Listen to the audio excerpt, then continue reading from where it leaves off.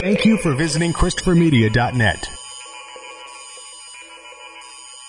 Christopher Media, let's make some noise. Welcome to Sporgy, the show that gives you half-ass sports fans giving their half-ass opinions. And now, here are your hosts. Oh, it's number 117. I'm Chris. I'm Rich. I'm the Iceman. I'm still juiced from the Monday Night Football game this week. Oh, man. Jacked. Oh, I woke up jacked. What's sleep jacked? I woke up jacked. Oh, that game was something else, man. Oh, if you listen to us on the day, happy Thanksgiving, because it's a Thanksgiving show. We're probably one of the only podcasts giving you material on Thanksgiving. Let's take that, 1 billion other podcasts. Because even though we don't talk about any sports outside of the sports in America, we realize we have a global audience, and not everyone celebrates Thanksgiving. Yeah. A global Shut audience the fuck up. A global audience of 2. Yeah. Shut the now fuck up. And now you Kevin both Durant kiss my ass. Now I want the fucking turkey legs. Shut the fuck up. Why don't you shut the fuck up, period, man? At least you got fucking someone to cook you goddamn fucking Thanksgiving dinner. I know. I'm going to be sitting here trying to find a goddamn restaurant open so I can eat a fucking hamburger or something, because there ain't shit. You know what, Rich? For all of that, you owe me 25 G's, sir. What the how do we get there? Well, that's the going rate for telling somebody to shut the fuck up, ain't it? Oh, that's right. Kevin Durant. No, that's only if you play in the NBA. Yeah. Hold on a sec. I think the going rate here in Detroit is, hold on. There's your quarter. You're good. Yeah. Well, no, this is the NFL. Kevin Durant would probably be suspended for 4 games. Oh, Roger Goodell would be meeting with his mama and his granny and his baby's mama and a bar of soap in the kitchen sink. You know, should his career be over with? I don't know. He used the 4-letter F word. But did he? Was the person he told to shut the fuck up? Were they a person of color, female, gay? Because that could ruin his career. Time's up on Kevin Durant. Just play in San Francisco. So what are the details on this? Does anybody know? I just know he told someone to shut the fuck up, but now he's got to pay $25,000. Is that the story? No, the main story is Kevin Durant's time in Golden State is done. Well, he got his 2 championships. Right, and it's over. The fight with Draymond Green, that cost Draymond Green a game. There's been reports filed from the team that says they weren't all on board with recruiting him in the upcoming free agency market. And now he's telling fans to shut the fuck up. Yeah, you're pretty much done. And all signs that LeBron's down in LA going, son of a bitch. No, actually, all signs are pointing that he's going to LA. Oh, we're making LA great again. Well, absolutely. He's waiting for a second superstar, and there it is. A lot of people are saying that there's not a better one than Kevin Durant. So KG and the King running LA. KG and the King, that sounds like a morning show. KD and the King. KD and the King. Oh, that's right, KG retired. The King and the Duck. The movie sucked. Well, it was great.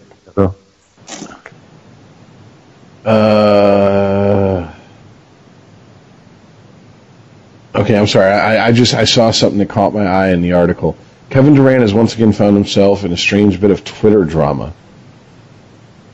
I didn't know this about the man. Apparently, he has Twitter burner accounts that he uses to talk shit to people and talk shit about his own organization that he's in.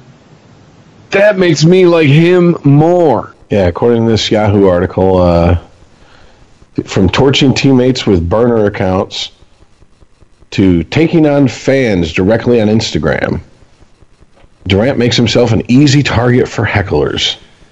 Then it goes on to show how he lashed out.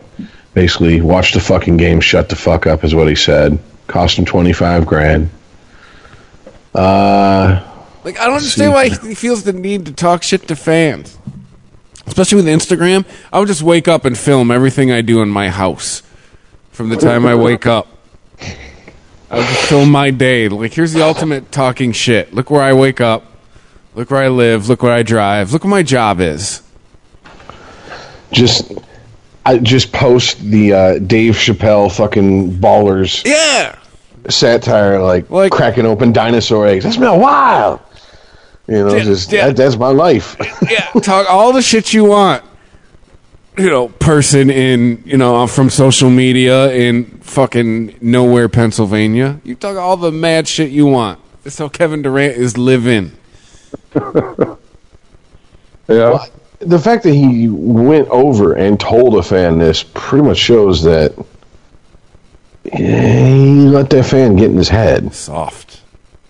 That is the 2018 word of the year. Soft. That is it's not really a good thing to be putting out there if you're a professional athlete, because it's not going to stop. It's only going to get worse. Worse. Not worst. But yeah, I mean, the Warriors are in the midst of a 1-4 stretch. So, well, I happen to have the NBA standings in front of me. That's just because when I'm ready to say Lakers suck, you're going to tell me that they can make the playoffs. Well, the Warriors are still in first place. They still won 2/3 of the games they've played this season. They're doing all right. No, I understand, but I'm just saying, like, maybe he gets rattled by that 1-4 stretch, and everyone else is like, dude, yeah, you understand that this team isn't full of motherfuckers that like have holes in their hands and their feet because they climb down off crosses, right? Like, we're still human. Mm-hmm. And believe me, there's plenty of teams in the East sitting at the bottom of the fucking standings who would love to have the Warriors record and would love to live through a 1-4 stretch and that be the worst losing streak of the season for them so far. Mm-hmm. So, yeah, I don't know how I feel about this. I don't have a problem personally with if the fans are going to give it to the athletes giving it back to the fans. I really don't. And but at the same time, you'd think at this point you develop like a thick skin to this kind of stuff, though. I mean, you play 82 games a year; they're not all at home. You know, you got fans yelling shit at you all the time. Plus, two, this ain't your first day. Social media didn't just show up; it's been around for a while. Like, I'm kind of like. Well, I don't know. Chris, Like, I'm with you, question. Richard. Like, I kind of don't know how to feel about this because I could go both ways on it. I know the answer from Rich because I was there. But let me ask you this question, Chris. Put it in your realm. If you're playing music, right, and you're playing a bunch of shows, but there's this one fan that no matter where you go, always heckles you, talks shit about how you play, talk shit about how your band sounds. Hey, you paid to get in. You paid cover at each one of these places. The joke's on you. That's how I would feel. Now, shut the fuck up and listen. That's how I'd feel. You ask how I'd feel. Like, great, that's annoying, but dude, you paid to get in. Your jokes, like, I'd feel like it's like the motherfuckers who were burning their Nikes or smashing their Keurigs. Like, great, you're paying cover to follow me around and talk shit to me. Cool, you know, like, good for you. See, the only thing I can really compare it to that I've been through was I had some gear stolen, and I got the insurance check, but I hadn't fully replaced everything. So I hadn't gotten a new pedal board. And for people who don't know what I'm talking about, a pedal board is, you know, when you're a guitar player, you have effects pedals. A pedal board is something that keeps them organized, stable, all in one spot. You usually comes in a bag, you unzip it, you lift the aluminum board up, put it on the ground, plug in one end, plug in the other, and you're good to go. I didn't have that yet. I hadn't replaced my old pedal board, so I had just pedals on the stage. And for whatever reason, the owner of the bar we were playing decided to have an open micer, no one knew who the fuck he was, stand-up comic come on between fucking sets. And I was trying to break down my pedals and get them put away, and he was on stage telling jokes, and he stepped on one of my pedals, and I kind of was like, hey man, look out. and he looked down at me, mic in hand, said something which I didn't catch, and then kicked my pedals out of the way. Oh. And I was like, oh, really? Oh. Okay. Yeah, that might not have gone well. So I finished packing up, and I hopped off stage, and then I just fucking lit into him for a good fucking 3-4 minutes, and basically walked the fuck out and was like, you're a fucking hack, and this and that. And he's like, I hope you die. I'm like, well, if I die, I won't be on stage like you're doing right now. So you have a good fucking day. Yeah, that's exactly how it played. I just sat in the audience and heckled the fuck out of him. So after I said that, and the crowd was like, oh, shit, ooh, and all that, I just went out and got a cigarette. And that was the end of it. He scurried on out of the club, didn't even see him after that. But, I mean, it's like I felt I understand accidentally stepping on him, dude. I get it. You're nervous. You're on stage. People are staring at you. You might not be completely aware of your surroundings, but, just because someone says, hey, man, look out. And I didn't say, like, hey, motherfucker, or anything like that. I was just like, hey, man, look out. The response isn't to look down, look me dead in the eye, and then kick fucking, $600 worth of pedals across the stage. See, the other part of me says I would have, jumped up and knocked the microphone out of his hand. There, now we're even. Part of me was like, man, Rick's hurting. He needs some help. And the other part of me was like, but the ghetto side was like, yo, stomp this motherfucker out. I wouldn't have hit it. I just knocked the mic out of his hand. Yo, you fuck with my gear, I fucked with your gear. Now we're even. Because I'm an asshole like that sometimes. Right. So now you understand Kevin Durant just going over and going, shut the fuck up and watch the game. But see, here's the thing. If you're going to give it as a fan, aren't you expecting to get it back? Isn't that the fun of it? I mean, remember the whole Reggie Miller, Spike Lee back and forth in the 90s? Fuck Reggie Miller. Remember Meta World Peace? Running into the stands and shit? That was Ronald Artest. That was Same Meta guy. World Peace. Same guy. But what I'm saying is, it didn't escalate. You're talking about a situation that escalated completely ridiculous because a fan completely overstepped their bounds and started throwing shit at a fucking player on a court. I'm talking about just war of words back and forth. And Reggie Miller clearly cleaned Spike Lee's clock because Spike Lee had when he did the choking sign to him, Spike Lee had to go, yeah, and after that he grabbed his dick, and my wife was sitting next to me, and I took it as a personal insult. You don't do that when a man's wife's sitting there. She's a lady. She doesn't need to see that. Motherfucker, she's married to you and you're Spike Lee. You got sex scenes in every film you're in, or you direct. A grown man, grabbing his sack and looking you dead in the eye and making a choking sign. If she's offended by that, then she's soft. Okay, I mean he took the chicken shit like. Ladies are soft by nature, Rich. When he took the chicken, well, actually no, because in the 30 for 30, she said I was sitting there wishing that Spike would shut the fuck up. Because all he was doing was pissing Reggie Miller off, and Reggie Miller went out there and completely fucking destroyed the Knicks. Where's Kevin Durant when you need him? Shut the fuck up and watch the game, Spike.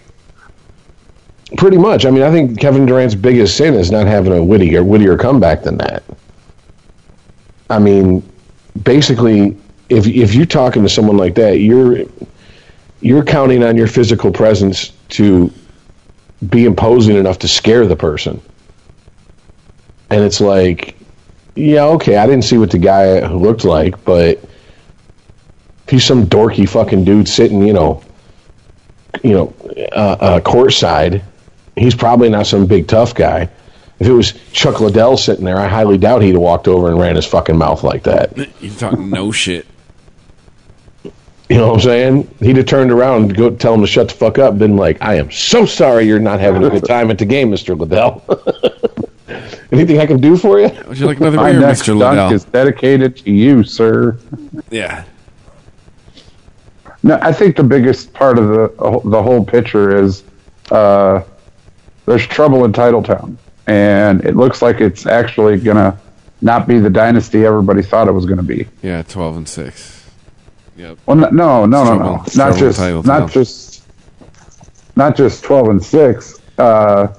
Klay Thompson has been talking, has had things going on where he might not stay. He wants to go get paid. Now Kevin Durant's feeling that way. Draymond Green is all pissed off. Well,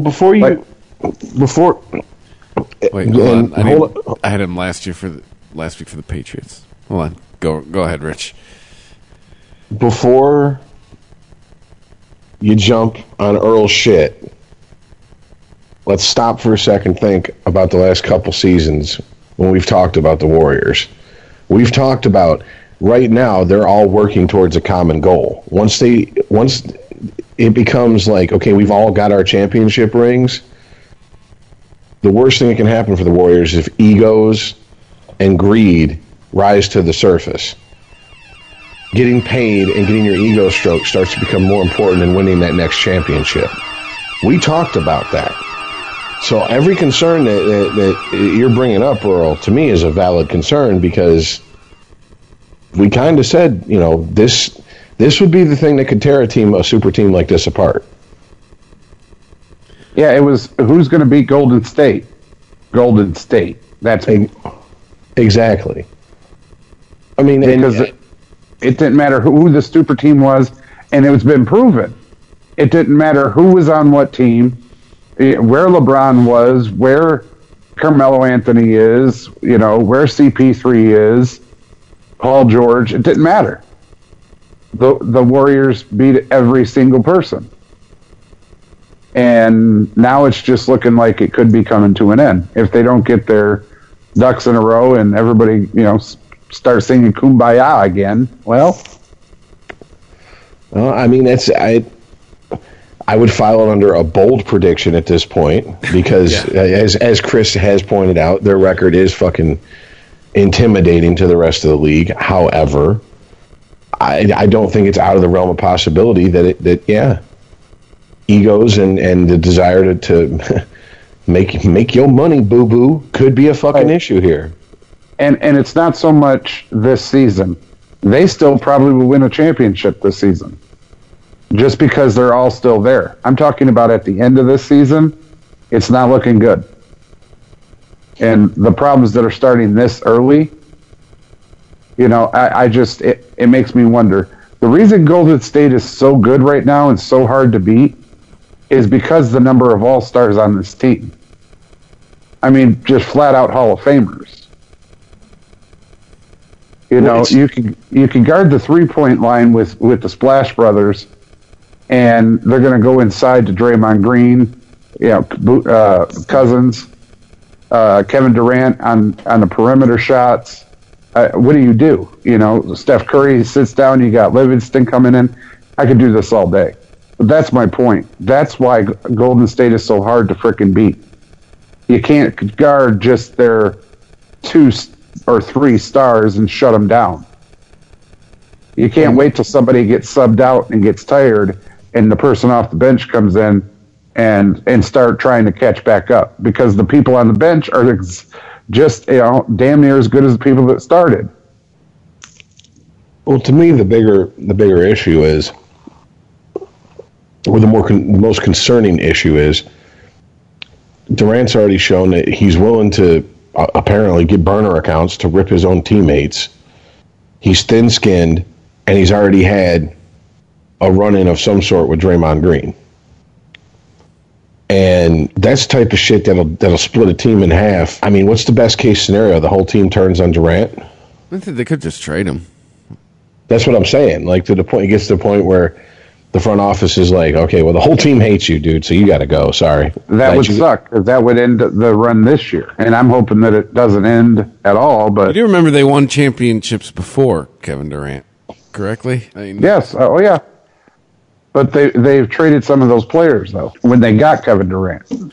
Yeah, but it doesn't start and end with Durant. I'm sure they're not going to get a bag of basketballs for Kevin Durant if they trade him. Yeah, and that's what we said about Khalil Mack, too, right? We're not talking about the NFL. We're talking about the NBA. All I'm saying is somebody to Kevin Durant's caliber would be Khalil Mack, and he got not even a bag of footballs. It was like a couple of footballs. Yeah, but Khalil Mack came with 0 championships. Kevin Durant comes with 2 championships. If you're going to still continue to talk about football, even though we're talking about basketball. Just saying. It happens. Kevin Durant has won 2 championships recently. You're right. And if it looks like he's going to keep them from winning number 3, they will give him away for the rack that holds the basketballs. I don't know. That's not smart business sense. But anyway. Yeah. But I mean, still, getting back to what I was saying initially, I don't see a problem with if the fans want to give it to the players giving it back as long as it doesn't cross the line of Meta World Peace. Yeah, it doesn't turn into players and fans laying hands on each other. Let's just turn to meet me in the parking lot, bitch. Meet by the bike rack after practice. I guess there is always that risk. But I mean, let's be honest. If you're a fan and you've been talking shit to a professional athlete and you're some fat, out of shape, Monday morning quarterback, you're probably going to, waddle your fat ass out of the fucking arena real quick before he can get showered and changed. The worst in shape professional athlete is probably more in shape than the most in shape non-professional athlete, if that makes any sense. Oh, absolutely. Earl and I have a friend who used to walk around talking about, I beat the shit out of Joey Harrington, and I used to just laugh and laugh. And I'm like, why? Because he's a pussy. I'm like, he's also a professional athlete who has muscle where you don't even have flab. Okay? All right? He has trained almost every day of his life since junior high, I guarantee you. When's the last time you ran that didn't involve a bag of drugs on the other end or a gun being pointed at you? All right? So, yeah, please, spare me your tough guy bullshit. It's the same friend that was talking about Roger in 2002 when we went to go see a Tigers-Yankees game. Talking about Roger Clemens ain't got shit no more. I could hit a home run off Roger Clemens. I bet you wouldn't even see the ball. We sat 3 rows right behind third base.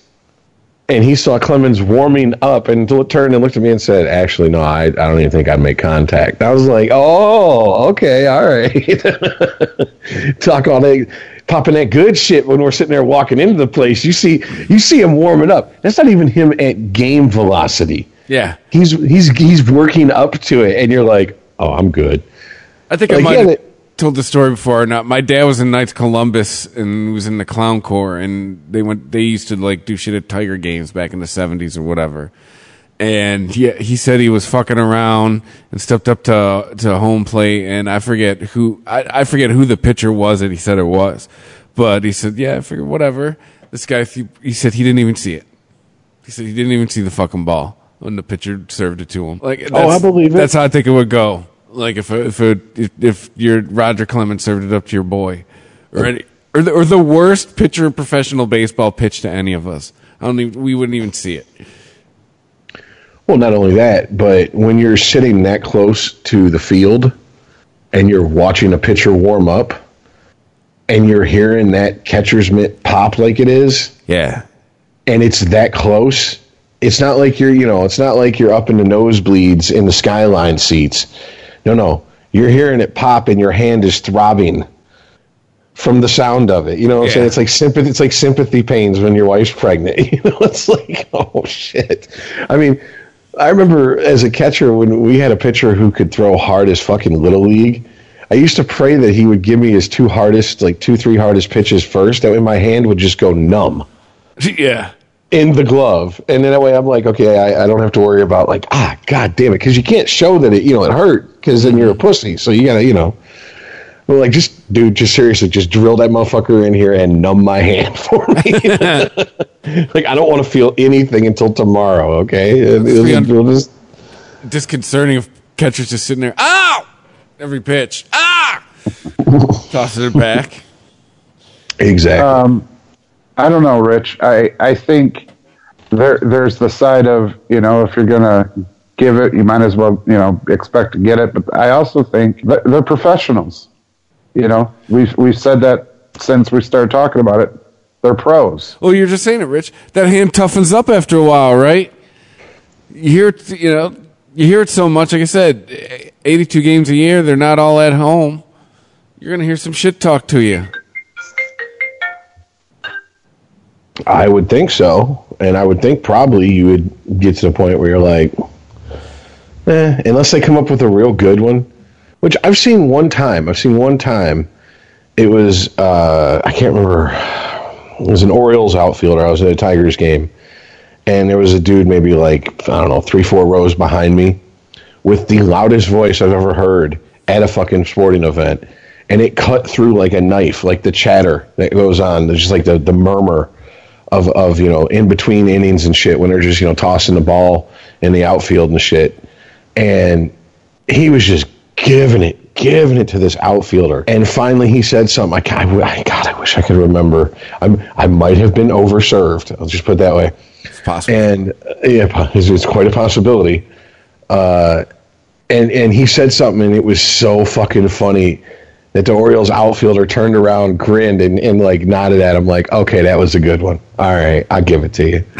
You know what I'm saying? I was like, all right. You know what I'm saying? Like, that's a dude. Look, he didn't want to show him that he was getting the best of him. But when he got off a good one, he was like, you know what, dude? All right, credit where credit's due. Yes, we do hear you. We just ignore you. But that was a good one. All right, you got me. And it was the dude's biggest sin after that was trying to top it. And after a while, we started heckling him. Like, sit down, shut up. You should have quit while you were ahead. Like that type shit. So, well, I mean, look, I'm not advocating like some Ty Cobb, Ty Domi type shit. Speaking of, why the fuck is athletes named Ty so fucking violent and high strung and want to go in the stands and beat people's asses? Why are you so angry? Always arguing. Remind me of Anthony Mason. His name is Ty. I guess. Aggression's built up. But I mean, yeah, it's. I don't know. It is what it is, man. I mean, it's. I get what you're saying, Earl. They're professionals, but at the same time, we need? I think sometimes, especially the bigger the sports fan, or the more money you put on the game, whichever may apply to you, the more that takes you out of the mindset of ultimately this is entertainment. It's supposed to be fun. It's supposed to be fun to watch. A lot of the fun's in winning. Some of the fun is in getting your ass beat, knowing that, okay, all right, Sparty. You won this year, but I'll see you next year, and we'll see who gets to talk shit for a year. You know what I'm saying? That's part of the fun, too. I mean, shit talking is, Satchel Paige, now this is, I don't know if this is, according to his fellow Negro League players, this is absolutely true story. When they would go barnstorming across the country in the offseason and play major league teams, Satchel Paige used to turn around and look at everybody playing in the field and go, everybody have a seat, because this fool, I'm gonna strike him out with 3 pitches. He ain't even gonna make contact. And they'd do it. They'd sit down in the infield and the outfield, and he'd strike the guy out on 3 pitches. Damn. Now, that's obviously, awesome. Barnstorming in those days was essentially just, a glorified exhibition game. So it's not like the World Series was on the line. But, I mean, if you saw that, even if you saw that in like a spring training game, that would be this, anytime anyone brought up spring training, that would be your go-to story to tell. I was at this game where this happened. And isn't that the point? Like, to have fun? It is just sports. I mean, after all. Right, but you're talking about a player talking to a player and about a player. I'm talking about fans and players. The fans could say what they want. A professional's supposed to go, turn around and embarrass the fuck out of the team, their team, not sit there and yell obscenities to the fan in the stands. And how many times have we watched a football game where the home team's fans are just giving it to, the visiting team, and the visiting team makes a big play, and the player who made the big play comes running over to the sideline, pulls his helmet off, looks at the crowd and goes, shh, that's right. Everybody sit down and shut up. You ain't got nothing to cheer about now. Right. That's gamesmanship. I mean, I don't find anything wrong with that. But especially when you do it to Philly fans, because they deserve it. But then you got to start looking for batteries. Yeah, looking at you, John Rocker. you shut them down with your play. You don't walk over to them and go, "Let's shut the fuck up and watch the game." Yeah, I mean, I guess it'd have been a little bit like more smooth if he went over to the fan and goes, "Hey, can I get your phone number? Because I'm gonna text you a picture of my championship ring when the game's over. Enjoy the rest of the game," and walked off. Yeah. If he'd have ran up and like did a spectacular dunk and then walked over and looked at him and did the ear listening thing, that would have been way better. No, I got you. I mean, and so ultimately what we're saying is Kevin Durant can't talk shit. Yeah. He's shit at talking shit. Yeah, it's not creative. I mean, he didn't even pull a Patrick Waugh. I'd like to hear what you're saying, but I have both my Stanley Cup rings in my ears, so I just can't. So I don't know what to tell you, Dude, that will be infamous. I will never forget when he said that. I was like, I want to say something back, but I can't. He has a point. Yeah. I know, right? That's the best kind of comeback. It's like, oh, fuck, yeah. And Roenick retired without what? A Stanley Cup championship. Poor JR. Well, we were talking baseball. Should we keep talking baseball? The blockbuster trade. Yeah, okay.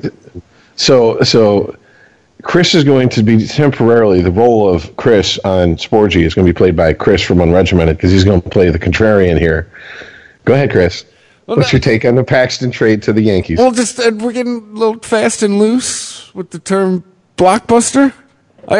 Just to me, a blockbuster trade, like anyone who was in Cy Young talk, would be a blockbuster trade. And the other side of it is three draft picks. Like usually, would you say blockbuster wouldn't usually more than one, like heavy hitter player? That's just been my whole opinion, my whole beef with it being called a blockbuster trade.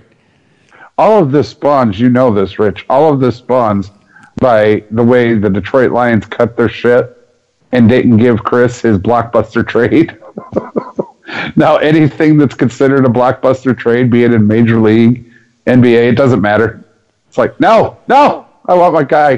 Give me my guy. So you're saying he's salty still over the whole Golden Tate, and then nothing in return.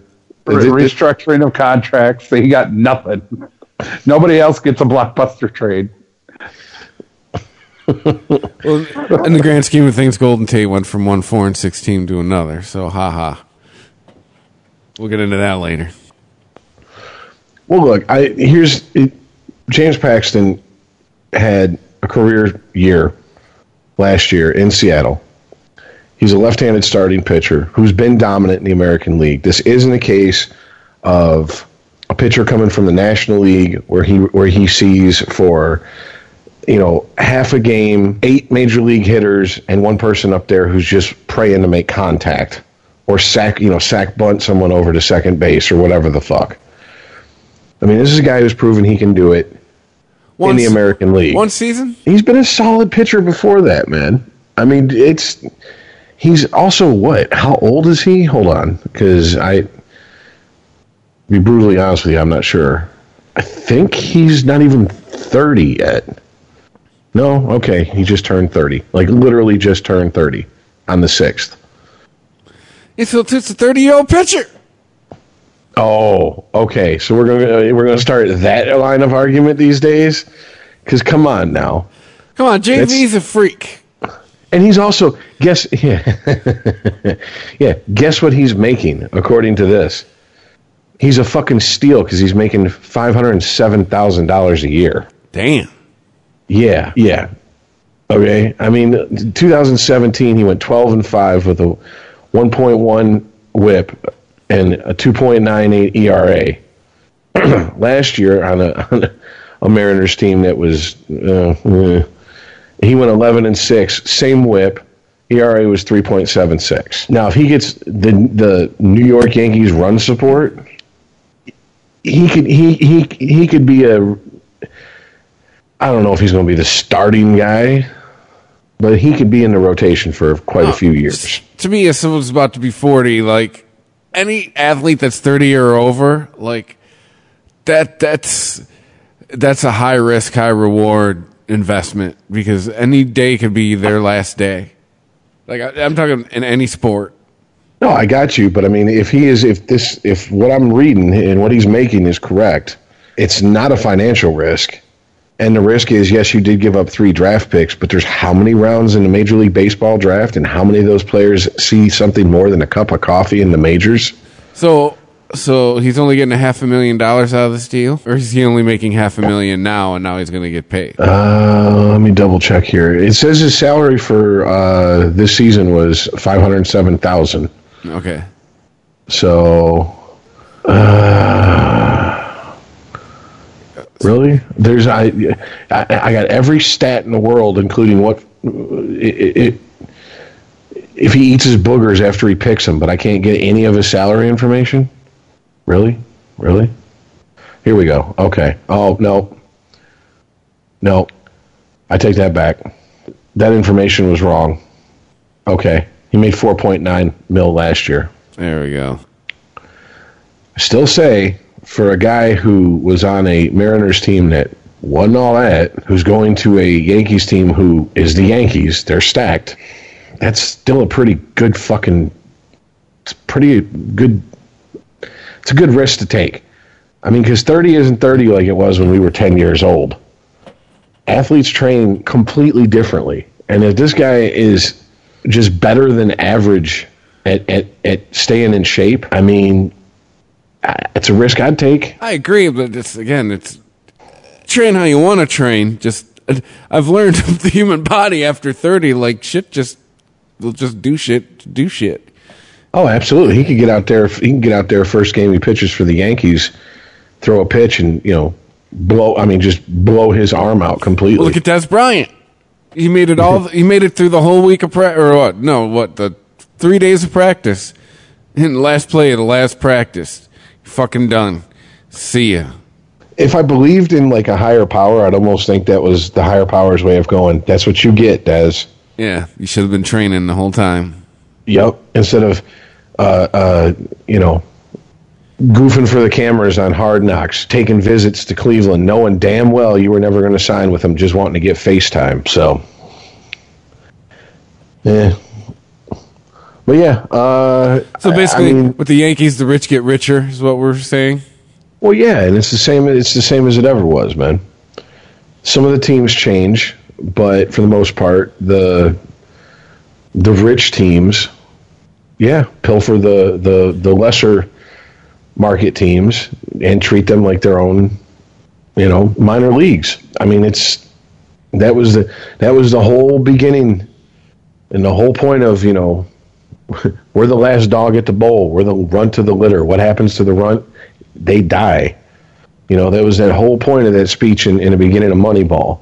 And as much as Seattle would probably like to think that they are not, they're just, you got Robinson Cano, and you had Paxton, and who else? There was some hot Seattle talk, like for maybe a month in last year's baseball season. That was about it. But I mean, for the money they threw Cano, he went out there and just became like the invisible man. For the money they threw him, he should have went out there and became like, Ken Griffey Jr. The world's most expensive anchor. Yeah. I mean, I'm sure Drew Rosenhaus is happy because that's his agent, and he made sure his client got paid, and he gets a cut of that, so. What, isn't that like Stanton, though? Mike Stanton? No, Juan Carlos Stanton? Yeah, Mike Stanton. Oh. Yeah, he switched it up to Giancarlo Stanton. He got paid all of this money, and then he just kind of disappeared. He showed up mid-season. His bat showed up. They got what they were paying for with him. But yeah, they didn't pay him to pay half a season. They paid him to play a whole season. Which, I mean, I think they paid him to get to the World Series and win, but okay. Well, it makes you think. Any team who's eyeing Bryce Harper and his, what was it we talked about? He wants $400 million. Yeah. Okay. An island. And a different white girl every day. You want essentially $500 million to play baseball. And you're injured a third of the time? You better bring it. Yeah. At that point, if I'm the GM and he's like, if he even starts looking a little peaked, I'm pumping his Gatorade full of steroids, HGH, whatever. Like, you better get your ass out there on that field and Hulk the fuck out or something. I don't know what the fuck to tell you, man. Didn't we figure out he has missed a third of his career with injuries? Yeah, but I mean, I'm not joking. $400 million. I don't want to hear, "Oh, I'm injured." No, I'd offer him 66% of $400 million. Because this is dude. Alex Rodriguez made $252 million when he went to New York. Harper think he's better than that? I think so. Yeah, but here's what you'll hear. It doesn't matter. That was also 14 years ago. The market's completely different than 14 years ago. If there's a team willing to pay him $400 million, that's what he's worth. Doesn't matter if he's better than Alex Rodriguez. And if you really think about it, do we ever talk about salaries when we start comparing players from different eras? Like, well, Alex Rodriguez got paid more than Babe Ruth, so that means he's better than Babe Ruth. No, we never say that. At least I don't say that. I never heard you two say that, because if you did, I'd be like, how could you say something so fucking stupid? I think I remember that conversation. Where you made the DeForest Kelly face? Yes. Are you insinuating, Rich, that there's inflation in pro sports? There's inflation in our economy. Look, man, I ain't Alan Greenspan. I'm not going to sit here and get into a fucking deep economic conversation because I can't. But, I mean, you know as well as I do, 14 years ago, $250 million. Wow, I'd still be happy to take half of that. You know what I'm saying? I'm just saying, all of a sudden, $250 million has to be $400 million. Okay. I don't know. I'll tell you what. Ask Miguel Cabrera's baby mama down there in Florida, collected on his $310 million, $325 million, whatever kind. Blake Griffin's baby mama.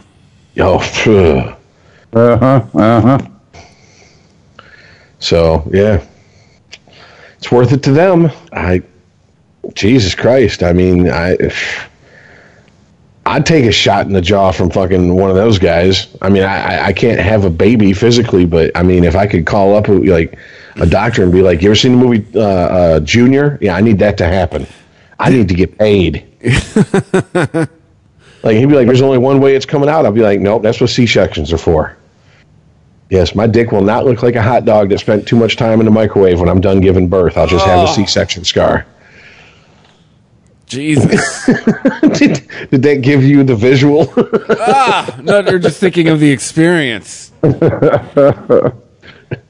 rather have a butt baby.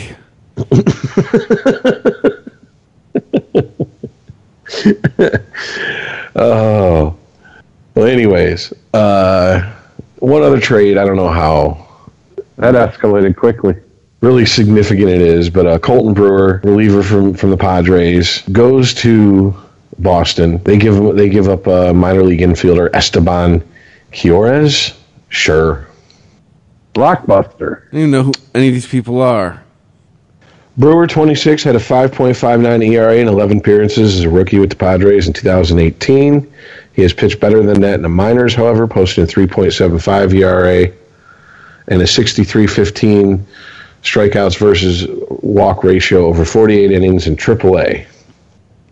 And yeah, this is a roster rearrangement move more than anything, with the Padres trying to get a man off their 40-man roster. The reason: today is the day by which teams have to set their 40-man roster for purposes of the Rule 5 draft next month. So that was a business decision. Never works. Apparently Dombrowski knows what the fuck he's doing in Boston. Do we want to fuck with him? I'm trying to remember who he brought over for Detroit in a similar situation, and they could not send him down because it was a Rule 5 situation. I want to... Was it Cleat Thomas? You guys remember Cleat Thomas? White center fielder, redneck, didn't use batting gloves? Yeah, I remember that name. Okay. Cleat.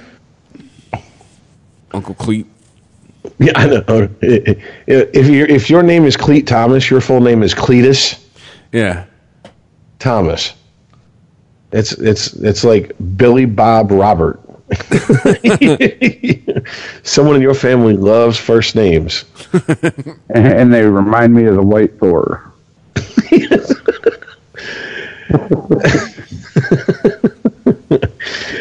Hey, have you seen Patrick Mahomes? He reminds me of a Black Panther. Wait, what? You mean a light-skinned Black Panther? Yeah, high yellow panther. Yeah, that's who he reminds me of. Black Kermit. Something. It's not easy being high yellow. Punk band name, Black Kermit. With their lead single, "Kill All the White People." But yeah, that's just insert a joke about fucking a pig. Sweet and sour pork all over his finger. Yeah. And the only reason I really bring it up is because I think it's funny that on Yahoo Sports it's the Paxton trade, and then like Yahoo goes, "What to read next? Red Sox trade for Padres reliever." And it's like, and then the first line of it is like, "A minor trade for you to chew on while you stare at your Thanksgiving to-do list and decide, meh, I can put it off till tomorrow." So why are you trying to shoehorn this story in like this is the answer to the Paxton trade? It's not. Because they need your eyeballs. Here, these stories are both about trades. Read both of them. Really, that's probably their thinking. It's the only thing they have in common, literally, is that players switch teams. That's it. Like the algorithm goes trade. So, and then before we move on to the meat and potatoes it's a big helping of meat and potatoes this and week. the vegetables and the fucking rolls. Yeah, and some gravy. Stop it! I'm fat and I'm hungry. And some Patty LaBelle sweet potato pie. Ooh, Patty, why are you so moist?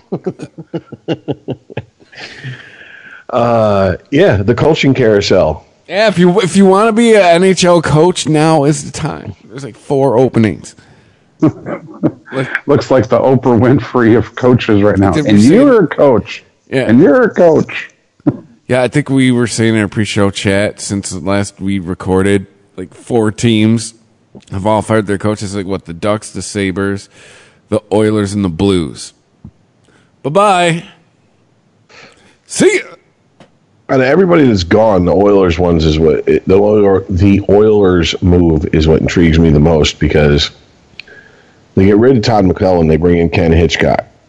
I'm wondering, are they looking at Ken Hitchcock as a long-term replacement? Because I mean, yes, he does own I think he's like the top 4 or 5 in wins in NHL history, and he has won a cup. But bring him in close to the beginning of the season, maybe. Oh, I know which one he won the cup with. Just saying. Yeah, it was Dallas with Belfour backing them to a cup win. Yep. Yeah. But no, it's just seems like maybe he's a little long in the tooth. I don't know. I mean, do you really want to build around a guy who? I mean, I'm just going to be honest. With Thanksgiving coming up, his neck reminds me of a turkey, and he looks to be about as in good a health as me after a 2-week bender. So, I mean, it's just like. Well, I mean, that's kind of like maybe another coach signing that happened this week. It's a completely different sport, and I feel like I'm being Earl right now. But whatever, it's the holidays. Les Miles getting signed at Kansas. Wow. Is that I was trying to put that off. Yeah. But yeah. But it's kind of more the same kind of the question, is this team trying to be legit, or is this guy's stock falling that much? And maybe that sounds like what's going on here in Edmonton, perhaps. Well, I got to wonder how much of this is GMs trying to save their asses, especially in Edmonton. I mean, Edmonton has had quite a fucking few high draft picks. I mean, after just disastrous season after disastrous fucking season. And I mean, weren't they played for the Cup like 2 years ago? Edmonton? Yeah. No, but they had that rookie Connor McDavid, I guess his name is. Weren't they in the play? Weren't they in the playoffs? Oh, yeah, they've been in the playoffs, but I don't think they've done anything. Hold on. Their last visit to a Stanley Cup was 2005, 2006. All right. The last time they won their division was 92. And let's see. Hold on a sec, because they have Connor McDavid. And they made the playoffs last year, March 28th, 2017. Connor McDavid, Nugent Hopkins. I mean, they have some players, and they've had high draft picks, and it hasn't panned out into success. Period. I mean, they made the playoffs in 2016-17 season, lost in the second round. I mean, seventh place finish in the Pacific in 14, sixth in 15, seventh in 16, sixth in 18. That's not exactly like setting the world on fire. And fuck a head coach at a certain point. You got to start looking at the people at the top, because, I mean, Jesus Christ, you didn't make the playoffs for 11 seasons. I mean, you make it, and then you lose in the second round, and then you don't make it the following year. And you've had all those high draft picks. That means something in the organization isn't working, in my opinion. Yeah. This isn't a case of they had, and yes, I understand I'm going to bring up the Red Wings. So if you hate the Red Wings, first of all, what the fuck you listen to this podcast? Second of all, deal with it. It's not like they had a quarter century of fucking success and the low draft picks and trading away draft picks to get players at the trade deadline, and now have to rebuild with hardly anything. They've been given the building blocks to rebuild, and they're just not doing it.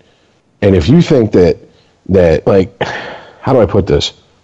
The Red Wings' recent shitstorm has, for the most part, made most of the city of Detroit go, and shrug and move on to something else. They're in Edmonton. They had a dynasty in the 80s with arguably the greatest pure scorer in the history of the game. Hockey is not taken lightly in this area. These fans are not just sitting back going, there's always next year. They're looking around going, where's a ladder and some rope? We need to start hanging people from the rafters. Then they'll get the point. So that you have to take into consideration also. I just wonder if, like I said, the Hitchcock move is kind of like hey, look, we're trying to do something. Yeah. Why they regroup? We're trying to save the season before it's too late. But behind the scenes, they realize this isn't a long-term solution. He's not going to be here a decade from now. I mean, I can't imagine it. I mean, I should know this off the top of my head. I got to look it up. I feel like an idiot. But hold on. Oh, he's younger than I thought. He's 66. But if homeboy went to my doctor, the first thing he'd say is lose weight. Let's just put it that way. So, well, yeah. And then St. Louis gets rid of Yo, and they bring in Craig Berube, which is like, just to me, it's got to be weird to you too, Earl. Like, all these players we grew up watching are now going into the coaching and front office, and it's like, it's weird. Oh, yeah. Like, when you hear, Brendan Shanahan in charge of the NHL disciplinary committee, it's like, did you ever watch Brendan Shanahan play? He single-handedly kept that committee busy. He was the committee, yes. At certain times. I mean, I'm not saying... Ask Patrick Waugh how his disciplinary is. So, yeah, it's early in the season, and I know this doesn't mean a whole lot, but I'm just gonna. I tend to maybe to connect dots that I shouldn't. Maybe this is one I'm connecting that I shouldn't, but the season's only like a little over a month old, and this year's video game is already selling for half off. Ooh. To give you an example, granted, it is the pre-Black Friday sale, but to give you an example, the football season still has about a quarter of it left, roughly. It's just now the Madden game is selling for half off. You see what I'm saying? I mean, it's like, usually I know last year I paid $30 instead of $60 for NHL 18, and that was right before the playoffs started. That's usually when the price drops. This is a month and a half into the season. So, I don't know. I would be very interested to see the NHL's numbers right now. Very, very interested. But that's for a different show. The only thing I want to say about it, Rich, is you brought up a good point. All the people we grew up watching, Brendan Shanahan and everybody, that's all name recognition. Like Ken Hitchcock, name recognition. So for people like us in our generation that wanted to watch hockey, wants to watch the best of the best, the people that, back in the day could grind it out. Not all these new, fast-moving, take out the, all these rules so that the game moves faster, high-scoring. They want to see the people that they grew up going, damn, he was good. So, Stevie Y, Brendan Shanahan, Ken Hitchcock, people that they were like, damn, he's good. Well, it's not even about, damn, he's good. It's about, I don't know. I just think they're trying to use name recognition to bring some people back to the sport. That's all I'm saying. I feel like that's what this is. I feel like this is a way to try to be like, hey, Edmonton, we're not throwing in the towel on the season, but meanwhile, behind closed doors at the top of that franchise, they're going, yeah, we're not going to depend on Hitch to be here for another decade, so hopefully this quiets the fans down and lets us look in relative peace for his long-term replacement. And I don't know, I might be wrong. I mean, if it's like if they got rid of Blashill right now. If they got rid of Blashill and they brought in someone like Quenneville, unless they signed him to a long-term contract, I would be like, okay, this is what Ken Holland's, like, I'm trying to save my ass. Please don't fire me move. I don't and know. Everybody knows his days are numbered. Yzerman's a free agent, yo. Well, if his days aren't numbered, even if Yzerman doesn't come here, I don't know what the fuck that the Red Wings are thinking. But once again, it's apples and oranges. The Red Wings had to rebuild after a quarter century of success and everything that comes with that. The cupboard was not bare for Edmonton. In fact, when Connor McDavid was drafted, he overshadowed Austin Matthews, who, and I wonder at this point how many diehard fans would still say, give me Connor McDavid over Austin Matthews. That's a hard pill to swallow, though.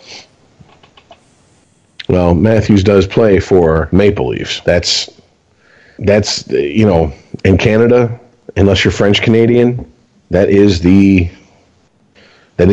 team, Now, if you live in Montreal, don't bring up the Leafs.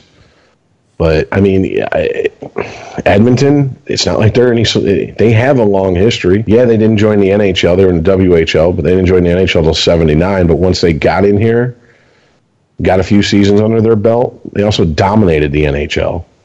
I mean, if you look at the players that played for Edmonton in the '80s, it is intimidating. Gretzky, Hall of Fames. Messier, Curry, Coffey, Bukaboom, Grant Fuhrer. I mean, it's just like their old timers game is basically like, if you're still alive, you're probably in the Hall of Fame. Come play for us. That's really what it is. So, if that's the expectation, I don't know. Hitchcock might just be a strategic move. Like I said, a buy ourselves time move. Get off our back. We're doing something. Leave us alone. We're helping. That kind of move. The Ralphie Wiggum move. Yeah. And I mean, just to be brutally honest, the more and more I think about it, I almost wonder if that's what the fuck is going on, except for the link to his contract with Gruden out in fucking Oakland. How is he? We'll get into it. We might as well. Well, I mean, we might as well dive into football. It's just a question of, do we want to start with college or? We start with college because the pros is going to be fun. Okay, because as far as I'm concerned, in my neck of the woods here, there's only one game to talk about. Yep. And that is Michigan, Ohio State. That's it. Michigan State, Rutgers. Oh, no, wait. And as we say every time we bring up Rutgers, they do have nice-looking uniforms. Yeah. And they hardly get dirty even after playing a whole game. So, yeah. It's like that part in Full Metal Jacket. Do you want some Vietnamese rifles? Never been fired, only been dropped once. But anyways, yeah. All right. So Ohio State narrowly escaped getting their ass handed to them again. Yeah, like this year in Michigan, Ohio State isn't that good. And be brutally honest. I mean, they're still 10-1. Don't get me wrong, but they've shown weakness this year. They've almost lost to some shithole teams. Yeah, but Michigan has too, so you got to be careful. Michigan lost to Notre Dame. No, but they almost lost to shithole teams. Northwestern field goal. Remember? You remember? No, I absolutely got you. But in the end, do you think Ohio State goes, we almost lost last week? No, they're going, we won last week. We got the same record as Michigan. They can't walk into that game thinking we almost lost last week. Oh, no, they don't care about that.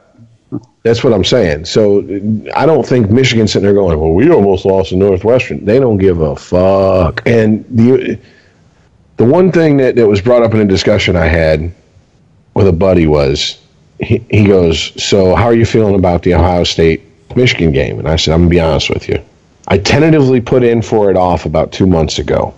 And I told my boss, I said, if Michigan shits the bed, I won't want it off because I won't want to watch them get raped on national television.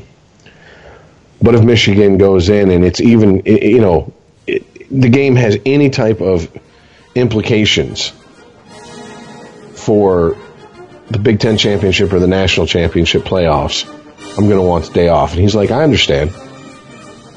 I have the day off. Okay, I'm going to be sitting at 12 o'clock. Got some blue and yellow face paint. No, not all that. I've never been a face paint type guy. Jersey is as far as I go, and I get shit from my douchebag friends who are like, the man's name. Fuck you. On the back. Yeah, exactly. It takes someone real secure in their sexuality to walk around with his name on their back. Fuck you. Have you heard this one? I like sports. Fuck off. That's going to be my new jersey. Hey, have you heard this one? Shut the fuck up and watch the game. Yeah. But I do have to say, my buddy did bring up a good point. He said, with Michigan's defense, if they're up by 2 scores, do you trust them to hold that lead? 100%. And I was that is a hard hitting defense. I told you guys that a few weeks ago. No, you absolutely did. And I was like, yep, I trust them to hold that lead. Yeah, same here. Now, if he was asking, offense, yeah, different conversation. If he was asking me if they were down by 2 scores, do I trust them to come back? I trust them to hold that lead. Yeah. Let's go back to the fact that we got that lead. Hang on a minute. Yeah, definitely. And last week's game showed that Michigan is vulnerable to the hurry-up offense. As mean and as quick as that defense is, it took them till halftime to start to make the adjustments to what Indiana was doing. I mean, I don't think that's even debatable.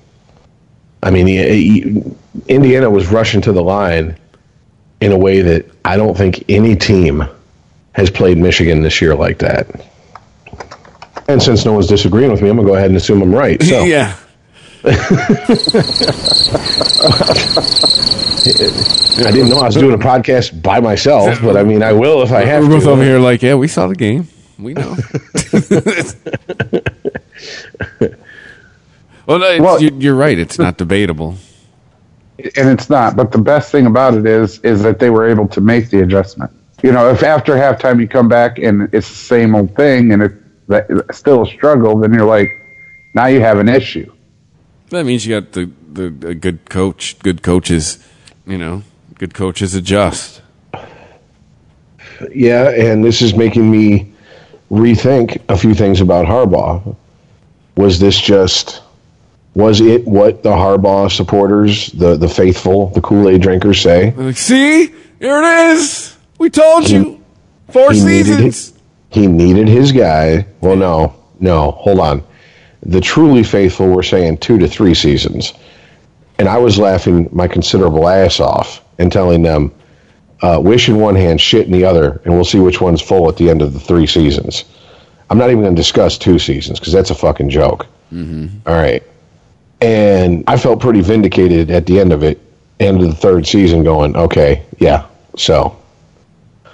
But I mean, look, take away their ranking in the top 25. I don't care about that at the moment. I don't care about the Big Ten championship game at the moment. I don't care about national championship playoff implications at the moment. The I CFP was tonight. The rankings show was tonight. We could get into that in a little bit. Sorry. But I care about them versus Ohio State. And if this is truly the revenge tour, which is what they've been saying now, then they need, if they want to be the bullies in the Big Ten again, they need to go in to the horseshoe. Oh, yeah. And stomp on them them just shitty ass Buckeye nuts. Yeah. Those hairless nuts known as Buckeyes. That's just all there is to it. Have them all sitting on the bench crying at the end of their game, calling their moms. This wasn't fair. They didn't even give us a chance. Was it? But I'm get his socks. Do a hump dance around them. Yeah. The Michigan band, drum lines playing, singing, he's paralyzed. Stop, he's paralyzed. Yeah. But here's the deal. Even if they don't stomp me, even if they win by 1 point, I don't give a fuck. Win the game. This would complete the tour, though. Yeah. They did everything else. That's what I'm saying. This is, as a Michigan fan who has doubted Harbaugh, has doubted the direction Michigan has taken since Lloyd Carr retired. This is the first time since Lloyd Carr retired that I have any belief or faith in Michigan going into this game. And I feel like they earned it. I don't feel like I'm sitting here being a homer going, you know what I'm saying? Like, they're going to beat Ohio State because every year I say they're going to beat Ohio State. But it's more than that, too. This win legitimizes Jim Harbaugh. Let's be honest. Absolutely. It's not like he's come in here and sucked it up. I mean, we've given him a lot of shit. But, I mean, if you look at the guy's overall record, it's a winning record. It's just he hasn't won the big games. Ranked opponents on the road and rivalry games are his fucking Achilles tendon. Yeah. Mm-hmm. But, I mean, this will be it. I mean, it's the end of his 4th season, and then it checks all the boxes of shit he needed to do. You know, and then it's going to raise the bar for next season. Because next season, it's like, all right, national championship or bust, motherfucker. We better be talking about Michigan and Alabama the whole season. Well, I mean, there's also the fact that you have Tom Brady popping off. Yeah. Talking about, oh, yeah, we're winning this game. Yeah, Tom Terrific thinks they're going to get it in their ass. And TB12 doesn't pop off like that very often. So, he's got to be maize and blue boner on Saturday afternoons. Yeah, he's feeling his Michigan manliness. Got maize and blue bikini briefs that he wears for Giselle. He's feeling his own Michigan manliness so much when Giselle tries to grab his dick. He's like, I got the dick. Don't worry. I got both hands on it. I got the Michigan manliness. I don't need you this week. Come see me at 3:30, 4 o'clock on Saturday. Then you can take care and knock this boy down, okay? It's Tommy's blue and maize pill. Little blue and maize football pill. Yeah. But I do think it's funny. And to be fair, I only saw this article earlier today. And reason being is it was published today at 12:30. Today being Tuesday, the 20th. It says, Harbaugh's big chance, Meyer's last hurrah. It's all on the line in Michigan and Ohio State. And they go on to set up the game, and, this is what Brady said, and blah, blah, blah. And okay. The commercial I saw is that they were born at the same hospital, destined to cross paths again Saturday. Oh, whatever. Well, what's interesting is that having absorbed this article now, I kind of feel like this article is setting up for the Uncle Urban apologist, because they're talking about it's fair to speculate on Meyer's future because having him hunched over during critical parts of the game feels untenable. At 54, Meyer needs to make his health a priority. He's one of the greatest pure coaches that college football has ever seen, but it's still just a game. He's previously suffered from stress and obsession that led to health scares. He was relentless in building Florida into a 2-time national championship. In the 2009 SEC title game, though, he saw a 22-game winning streak snapped by Alabama, and hours later was admitted to the hospital due to heart issues. Prior to the game, the pressure to prepare was so great, he later admitted losing 20 pounds in 10 days. To me, it's setting up for, remember, we joke about all the time how he just got ghosted at Florida after his team got caught doing all that gangster shit. So now, with all the shit that's been going down this year, it's it reminds me of Beavis. And Beavis, my liver. When they were trying to set up that they got hit by a car or something. I don't remember. Lower, dude. Yeah, exactly. Well, then they also had, they bring up his brief retirement on Christmas, only to return the next day. Yeah, it's like, oh, here we go. His itis is acting up again. I gotta go, guys. Oh, it's crazy. And then called it quits a year after that, worked for ESPN for a year, said how happy he was, then took over Ohio State, claiming he had his priorities rooted. And then, of course, they're going to find people buried in this guy's backyard, aren't they? Well, then, of course, there was the assistant coach, domestic violence, blah, blah, blah, blah, blah, in the off season. So I kind of feel like this article's going, yeah, well, you know what? Here's the deal. If Michigan wins, it's not really a legit victory. Uncle Urban he's feeling a little bullshit. He's feeling a little bad, and it's okay, well, excuse me. You're both 10-1, fuck off. Okay, and when Ohio State was dancing around like they'd won the national championship after beating Michigan for the last 10 years, well, no, in 2011 they lost when they had an intern head coach, but you get my drift. In the last 13 of 14 years, let's put it that way. It wasn't an accomplishment during the Rich Rod years, guys. That's what I'm saying. So what?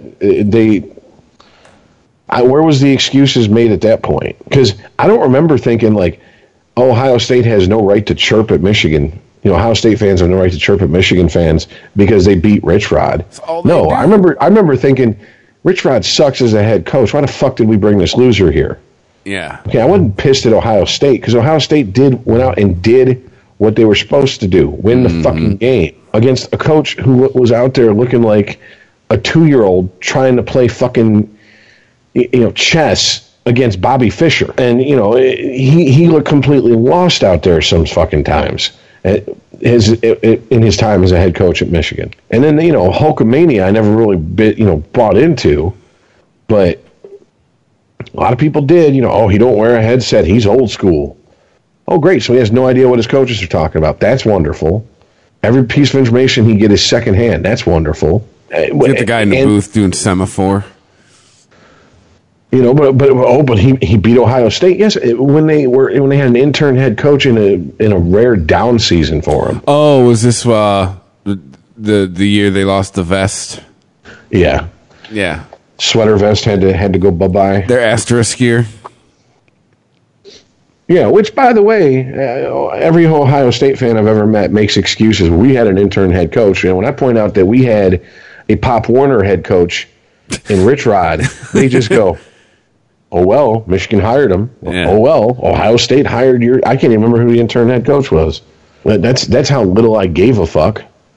Because, I kind of was like, all right, you won, but let's be honest. You didn't want to beat an intern head coach in Ohio State. You wanted to beat Sweater Vest. And believe me, if Meyer had been fired by Ohio State instead of just suspended, and Uncle Urban wasn't there for this game, Harbaugh would, if they win, Harbaugh would still celebrate, but the victory wouldn't be as sweet. Mm-hmm. Because he wants to shut Uncle Urban up. Trust me, I truly believe that. I couldn't believe when he was asked in this week's press conference, so is this just another game to you? And he basically barked to the guy, not hardly. No, what did he say? The direct quote was, "Of course not." Like this guy just asked him, like, "Hey, if you're dying of thirst, do you want some water?" Well, yes. What the fuck's wrong with you? You know what I'm saying? Like, get the fuck out of here. Exactly. This is not just another game.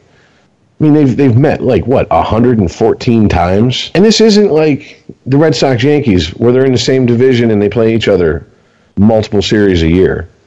This is once a year. For over 100 years, they've met. This is a lot of history with these teams. So,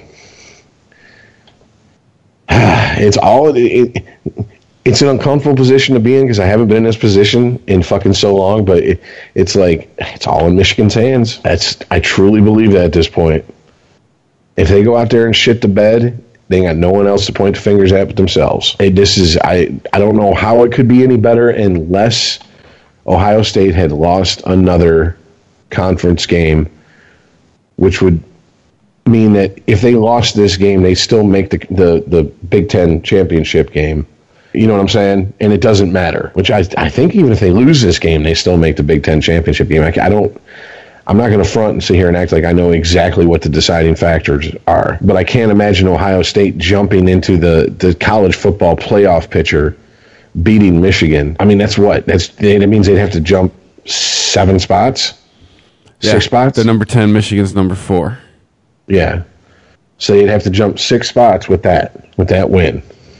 So I don't know. We've seen the Block M make the rankings do some crazy shit.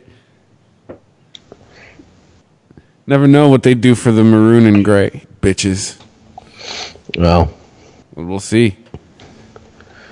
And we're tainted because we're from Michigan, right? I was not going to say we're Michigan fans because you're a Michigan fan. Let's see, we're from Michigan. Our opinion's tainted. Oh, whatever. I mean, you got 3 years of picks, don't you?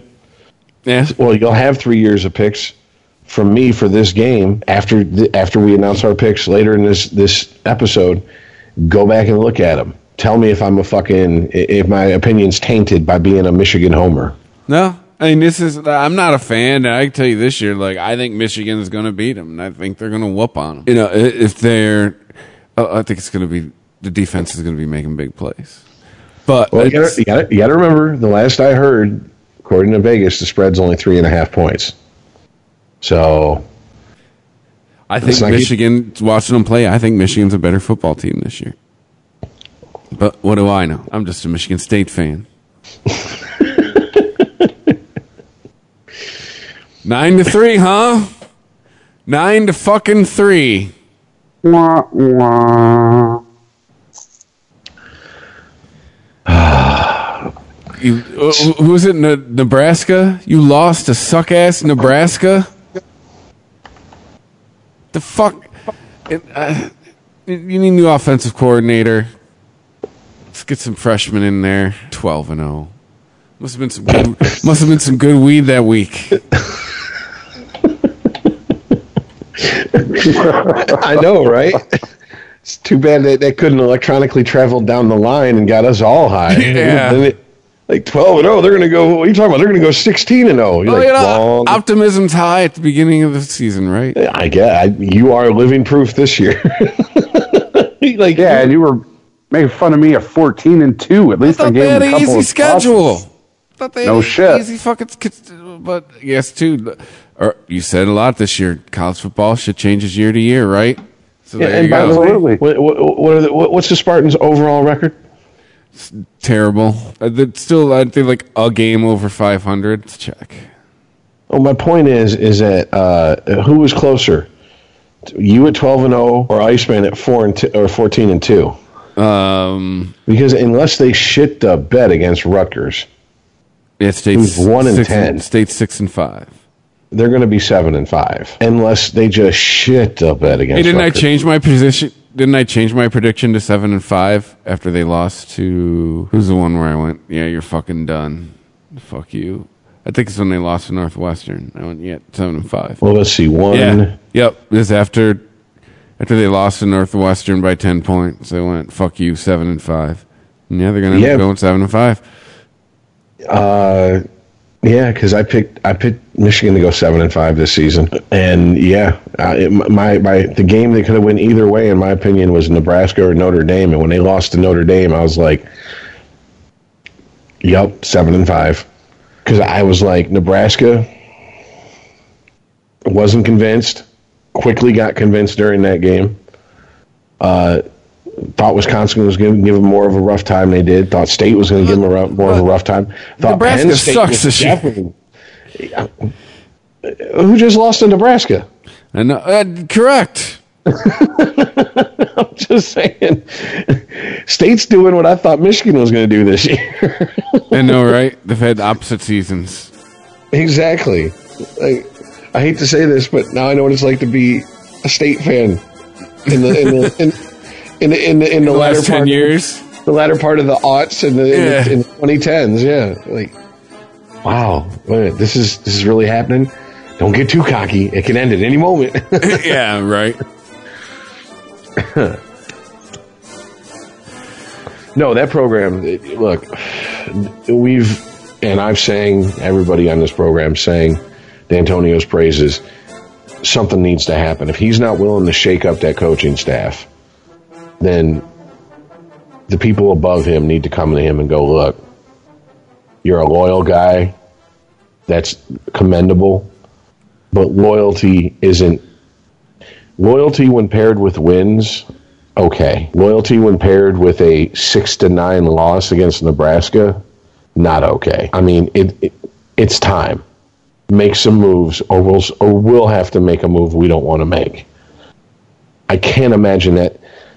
If he doesn't make the move on his own, I can't imagine that conversation is too far off coming from the athletic director to him. Yeah, you should have got off the pot, son.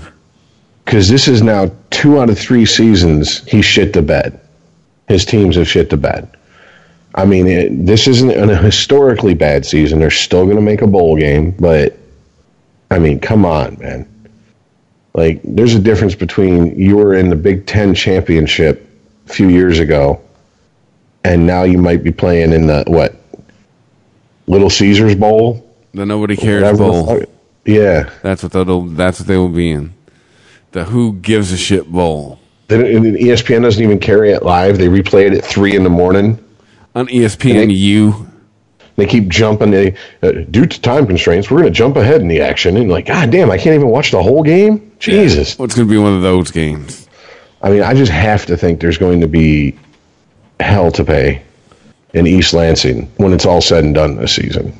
Because this can't keep happening. Nope. Especially, and I'm going to try to my best to think like a Sparty fan now.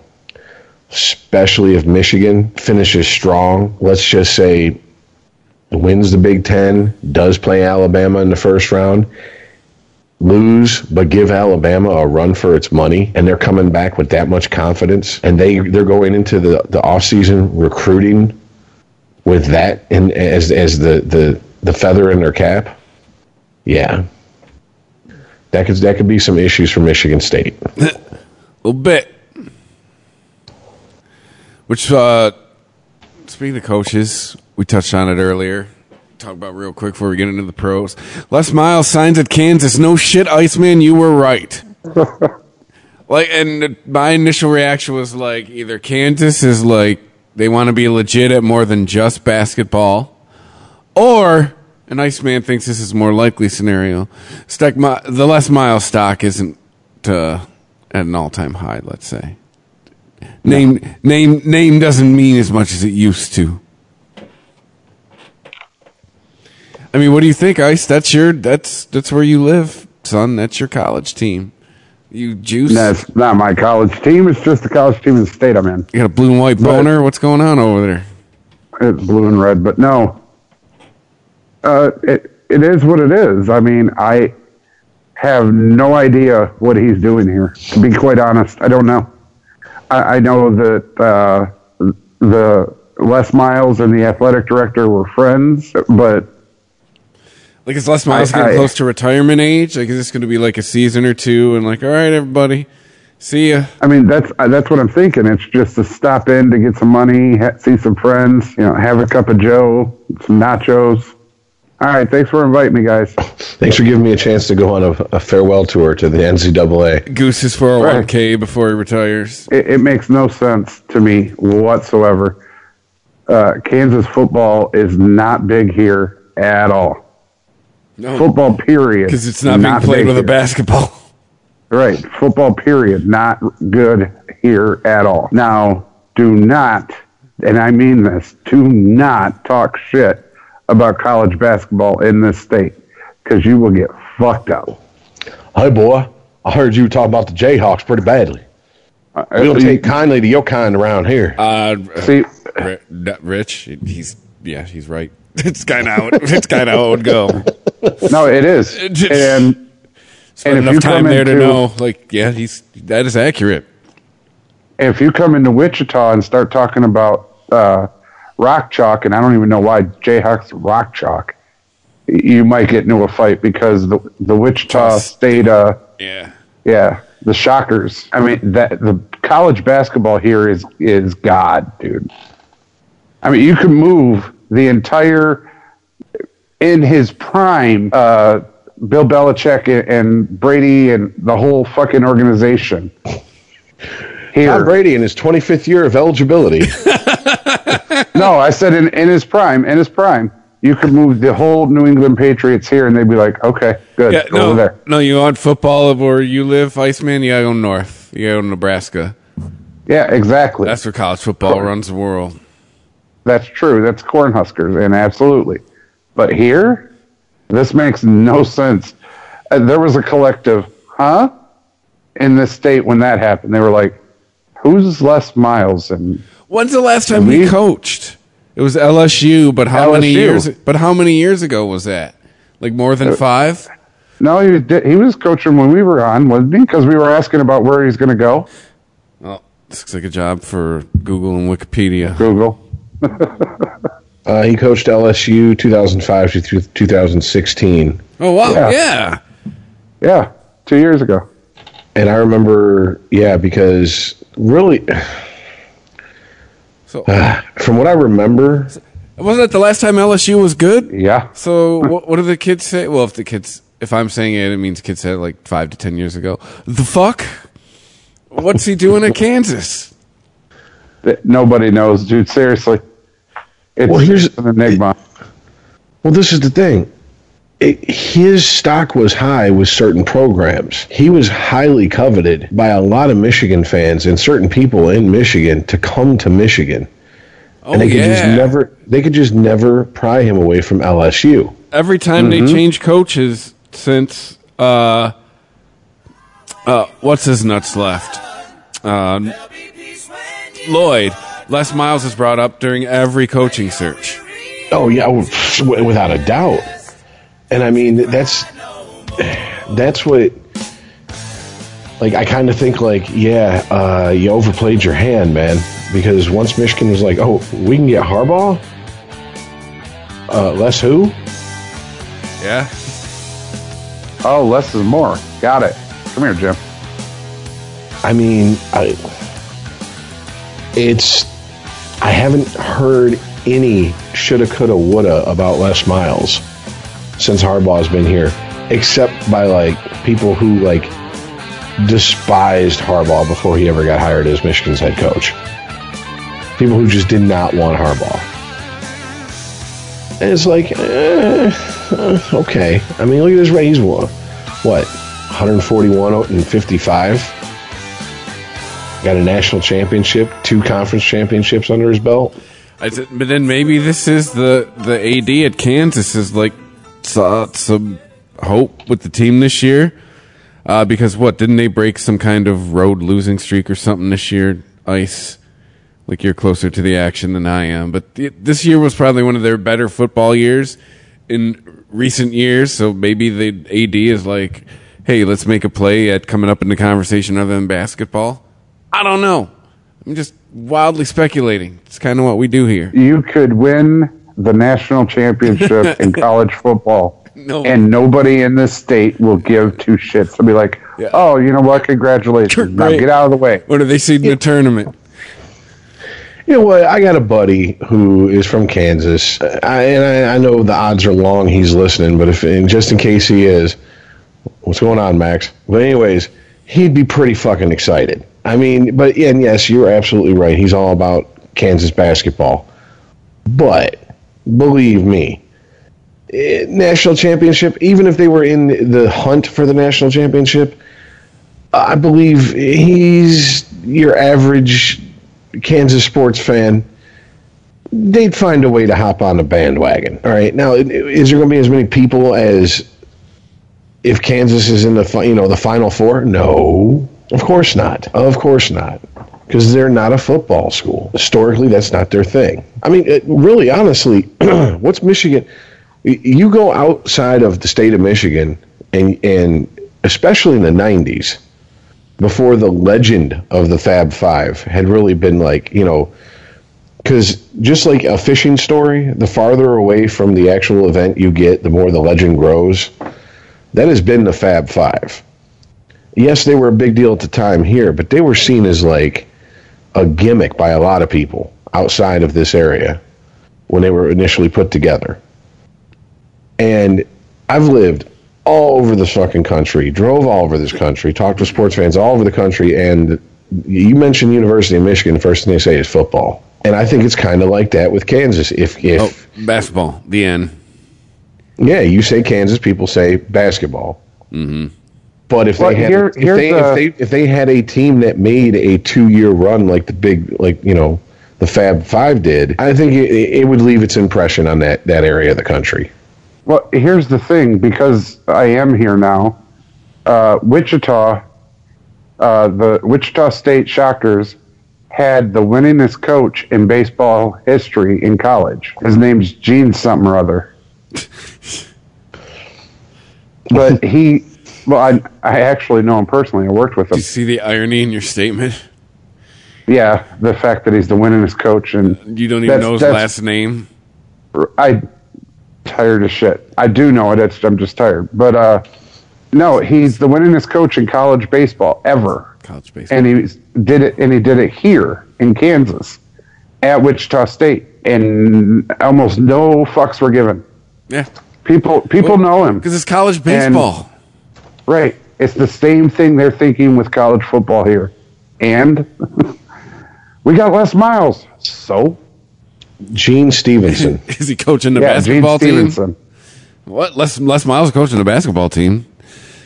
Well, you could say we got Nick Saban, and they're like, oh, okay, go have fun.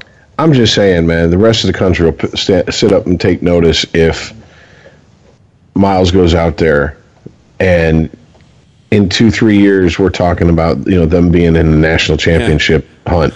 The name Kansas comes up before March. They might not care. The rest of the country will stand up. Will sit up and take notice, though.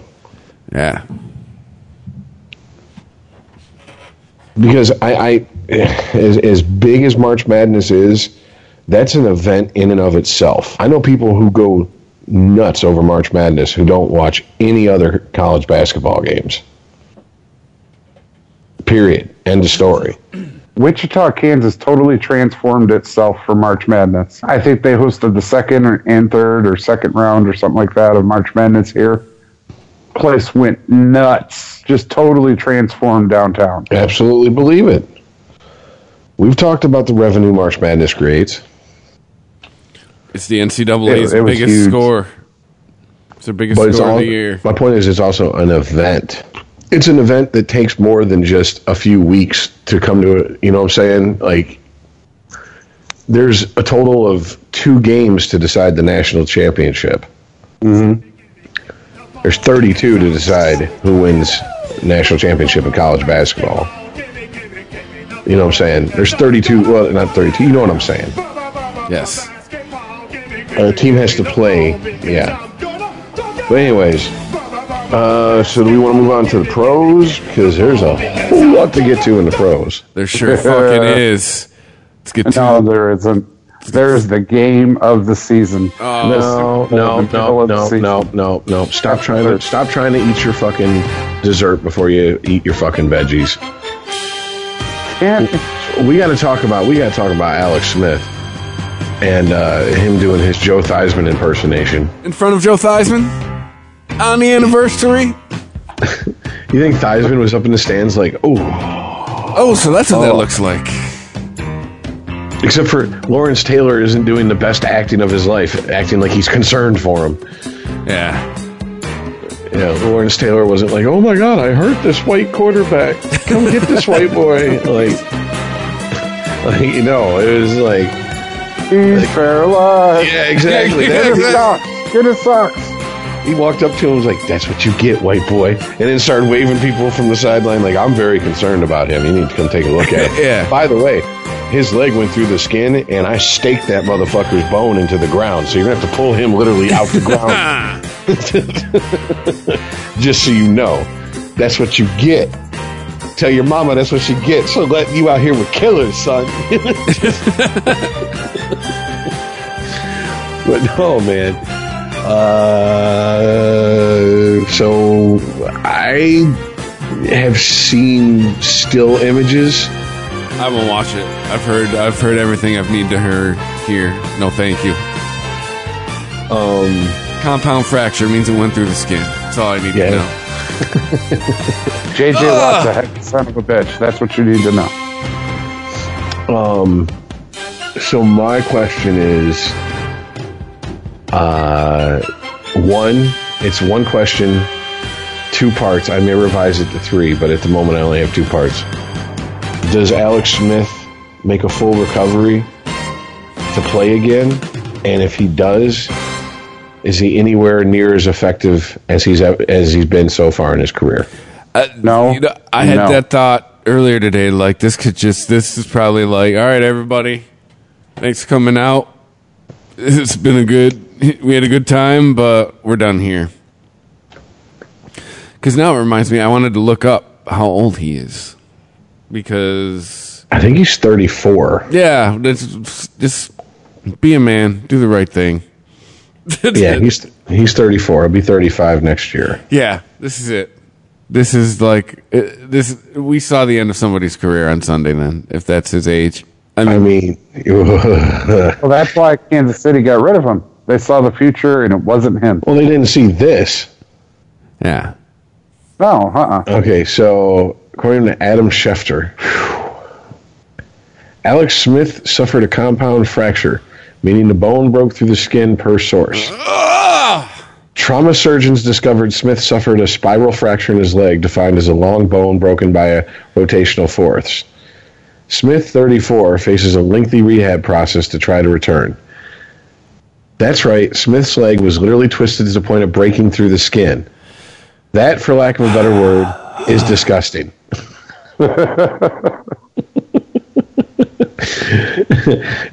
Official comment from the NFL. Ew.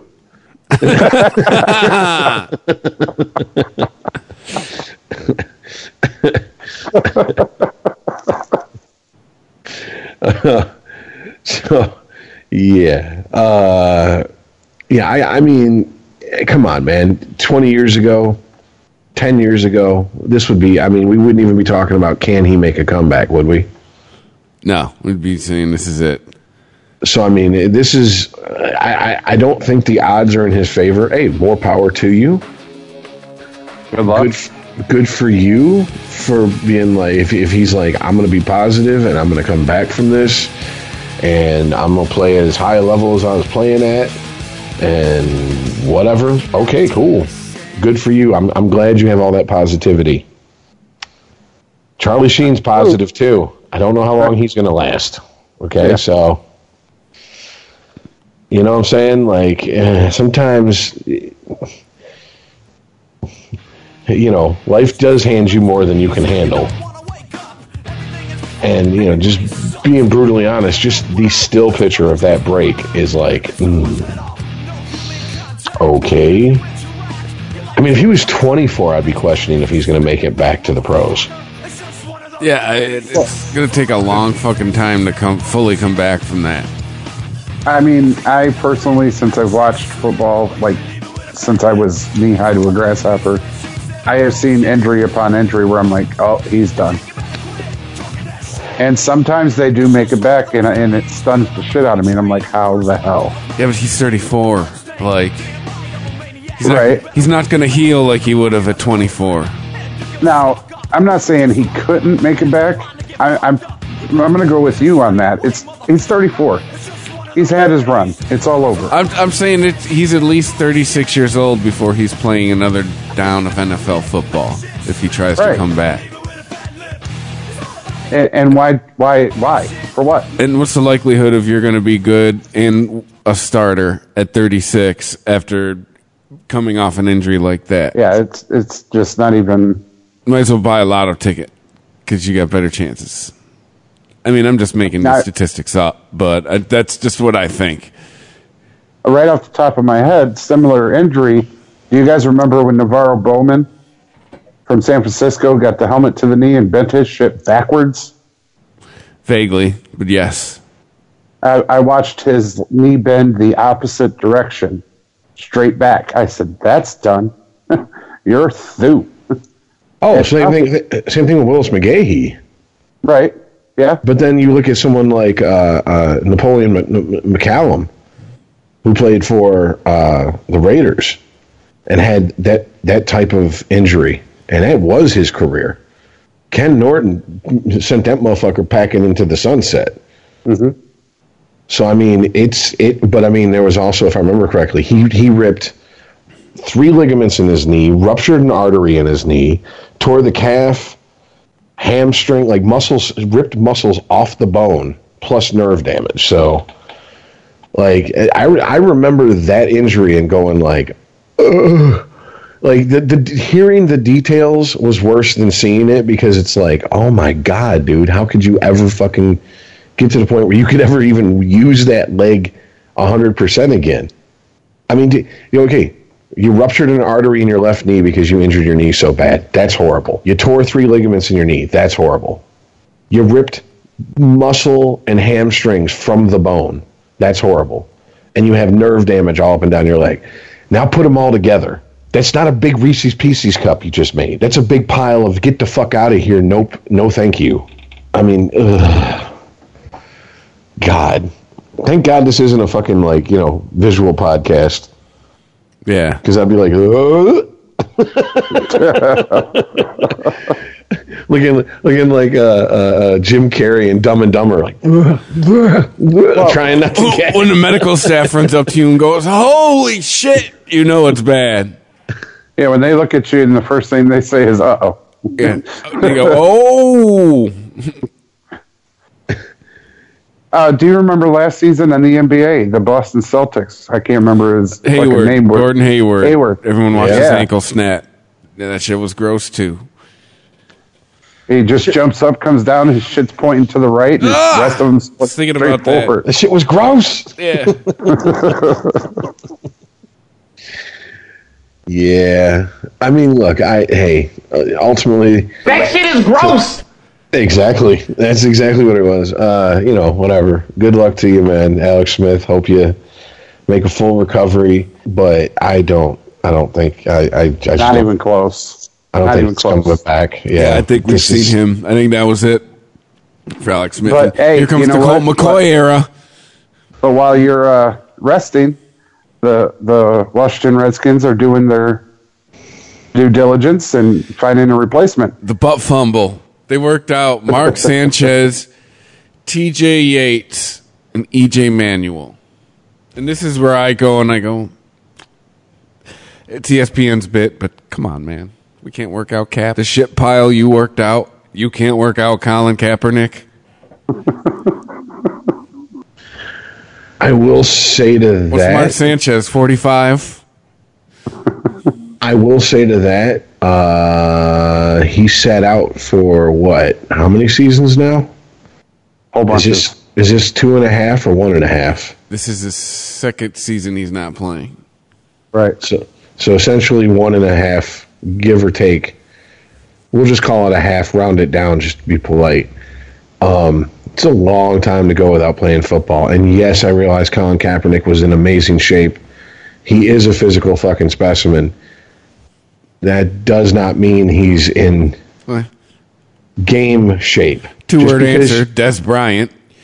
You know, that's what I'm saying. I mean, just because he's in, ready to model for GQ with his shirt off shape doesn't mean he can go out there and play football at the level he once was.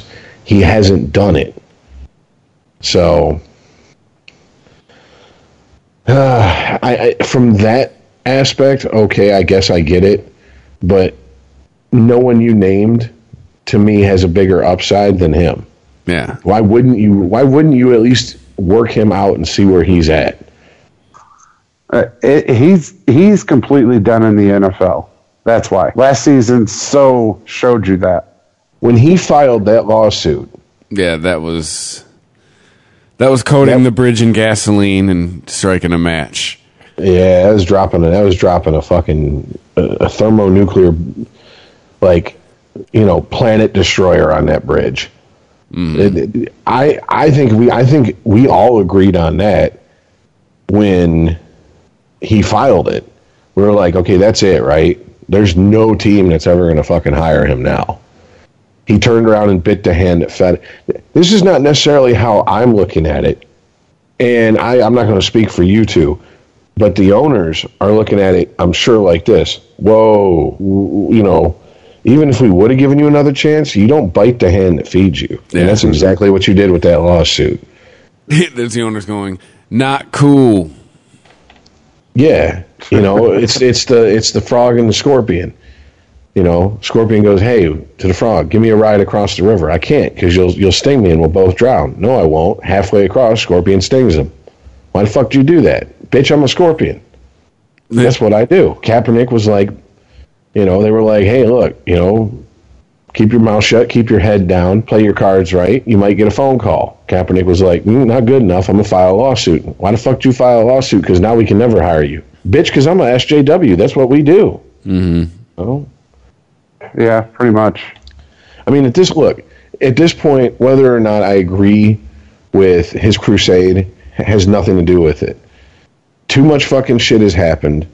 Too much bullshit in the press has went back and forth. Too many people besides him have spoken either on his behalf or behalf of the people who have talked to him, looking to maybe give him a job. This has grown into something that is no longer just his crusade. Mm-hmm. This has grown into something that is taking on a life of its own. Yeah.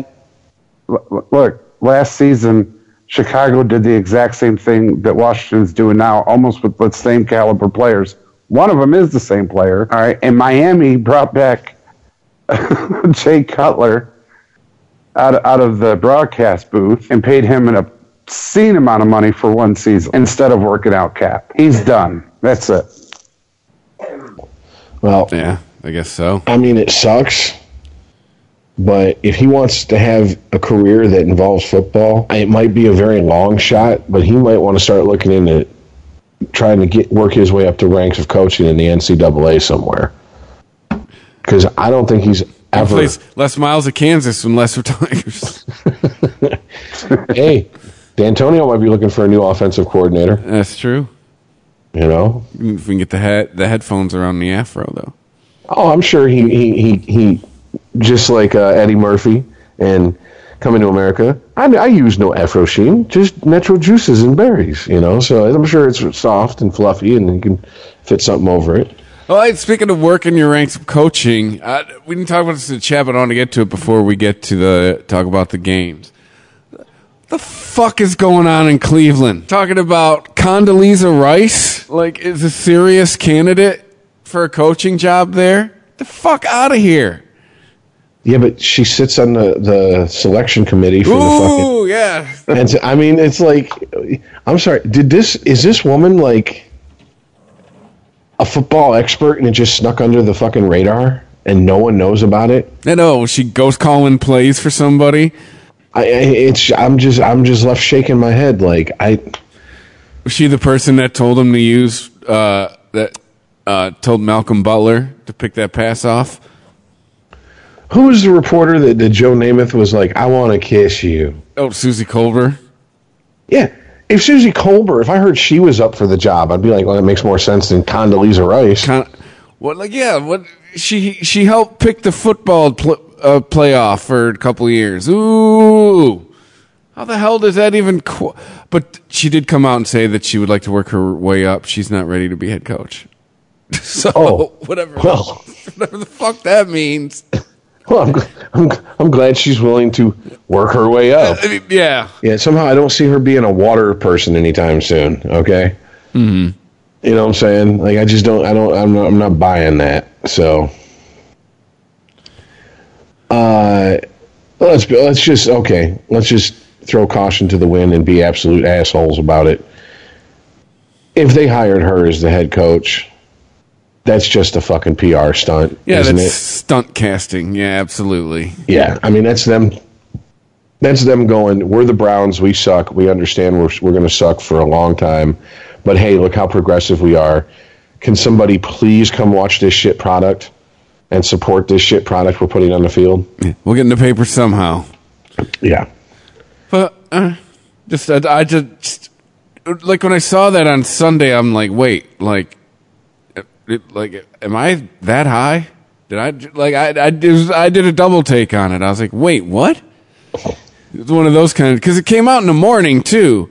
So it's like the morning, I'm waking and baking. It's Sunday football. I'm like, wait, what? Probably one of the strangest stories we'll talk about this year, at least from the world of football. But speaking of football, let's talk about the games. It's Thursday night football. So if you're in Green Bay, you're hitting the panic button, right? You're like 4-5-1. You know, we're now season's now 75% over after this coming week. Doesn't look like the Packers are coming out of the North. No. And it ain't, the problem ain't been Aaron Rodgers. I mean, he's been Aaron Rodgers all year. Like this game he threw for what? What's it say? 332 and 2 TDs. I mean, that looks to me like the numbers of a quarterback who did his job. You know, he can't catch the ball as well. Well, I mean, if you want to talk, panic button. I mean, for this season, fine. Are you panicking for the future? Are you looking to going in the draft and waiting for that possible franchise quarterback to fall in your lap like they did with Aaron Rodgers and start the whole, okay, we're going to set you for a few years behind Rodgers, and then, you're looking 3-4 years from now, okay, Rodgers, it's been real, it's been fun. It's been real fun at times, but those times are over. Well, see ya. I think him and Alex Smith are the same age. Like, it's time to start thinking about the future. Aaron is not a 25, 26-year-old kid anymore. It's just weird because, 2008 was his first full season playing? Yeah, but that was 10 years ago. Yeah, but he sat for 3 seasons? Mm-hmm. He gave up 3 seasons of his career to sit behind Favre. And it paid off. I know, it absolutely did. And it paid off for the only people who give a shit is the people who drafted him who wanted another Lombardi trophy. Mm-hmm. I don't remember there being a huge outcry for, Favre has to go now that we drafted Aaron Rodgers. Mm-hmm. There was quite a few Green Bay fans who were like, even when they were like, okay, Favre's going to retire, here's Aaron Rodgers. No! They're like, oh, people. No, we suck again. Yeah. But we can still beat the Lions twice a year. Mm. And I think if you're a Seahawks fan, you better calm the fuck down. Because I think your record indicates what your team's going to be this year, 5-5. Don't get excited in Seattle. And if you're in Green Bay, I mean, this season, it's over. But, I think in the long run, they'll be all right. But, this may be time to start thinking about, you better start planning for the future past Aaron. Because, he's not as young as he used to be. Not even close. Yeah. Cowboys, Falcons. Yeah. The boys pulling one out here. But I think this is two teams that are going to end up middle of the pack going at each other. But Jesus Christ, you would think that Dallas won the fucking Super Bowl this week. I swear to fucking God. The things I have been seeing, I mean, I guess they embrace this America's team shit, huh? Because Alex Smith got injured. It's like, oh, the Cowboys are 5-5. Alex Smith got injured, and they play each other on Thanksgiving. It's like that whole reminds me of Dumb and Dumber. So you're saying there's a chance? But yeah, it's got the Cowboys Nation all fired up again. I mean, that's what Uncle Jerry wants, though, right? As long as those seats are filled. I mean, hey, Uncle Jerry's like any other businessman. Unless he's delusional, he knows he's not winning a Super Bowl this year, which is his ultimate goal every year. And it goes, win the Super Bowl, sell every seat, and make money. Yeah. I guarantee you that's how his priority list goes. So as long as they keep putting asses in the seats and he can keep cashing those checks, he's going to be fine. No one cries for Uncle Jerry, trust me. Yeah. No need to. Is Atlanta the best looking 4-6 team? Because I have to say, Atlanta, when you watch them play, they don't look like their record. But they are their record. But at the same time, I said a few weeks ago, like, just something about Atlanta. I think you put it better than I did a few weeks ago. They look better than their record. But ultimately, what do? You are your record. Yeah. You know, almost horseshoes, hand grenades does not count in football. Mm-hmm. I mean, when a shitty day for Matt Ryan is 291 and 1 touchdown, I mean, come on. Like, Julio 118 and a touchdown. Like, but they're 4-6. And they're in the division with the Saints. We'll get to that in a few. Here we go, Lions-Panthers. Here you go, Ice. What? You picked, sun shines on a dog's eye. But say you picked the Lions to win. We did not. I did that because they were at home. This whole week is just this whole season, dude. Is a bunch of what the fuck. And Riverboat Ron, what the fuck? What are you doing? All right, what? Kick the extra point. Go to overtime. Hello. You play to win the game. Well, he lost the game. I know, absolutely. And if I remember correctly, didn't Dungy, or not Dungy, but Herm Edwards, when they asked him, his whole thing was, I was trying to win the game. You play to win the game. Yeah. But still, you tie the game, you live to play more football, and then win the game. I do think it's hilarious that even here in Detroit, the Lions won against the Panthers, and all everyone could talk about was why the fuck the Panthers went for 2. I know, right? No credit was given to the Lions. Yeah, no credit was given to the Lions. Mm-hmm. Like in this comparison, I think it's an apt comparison. Even in victory, the Lions aren't given credit. Much like people that hate Trump, even if he cured cancer, they'd be like, a cure for cancer is racist. We protest. You know, I mean, like, it's just they can't win. They can't win for losing. No, they can't. The funny part is, my wife fell asleep during the game, came back and woke up and goes, oh, the Lions won. I was like, no, Carolina gave it to them. Yeah. No, Carolina lost. That's what happened. That is essentially what happened. And that's the plight of the Detroit Lions. Even in victory, you get no credit. Because they didn't deserve it. Because it's what you said is absolutely correct. Carolina lost. The Lions didn't win. Oh, God. It must suck to be in that locker room. I know, right? Like, seriously, I don't have a lot of money. But I would do, like, a lot of community service to be a fly on the wall. Like, at halftime and after those games this season. And just to hear some of the, like, really? Like, when they went in feeling good, like, we won. And the reporters come in, they go, so how does it feel knowing that you would have lost if it went to overtime? And they're just like, I'm sorry. Did I just fuck your mother in her ass on the 50-yard line in the middle of Ford Field? No. I just won a football game. Don't come in here all salty with me. But that's exactly what happens every fucking time. SOL, baby. SOL. Yeah. Broncos edging out the Chargers by a point.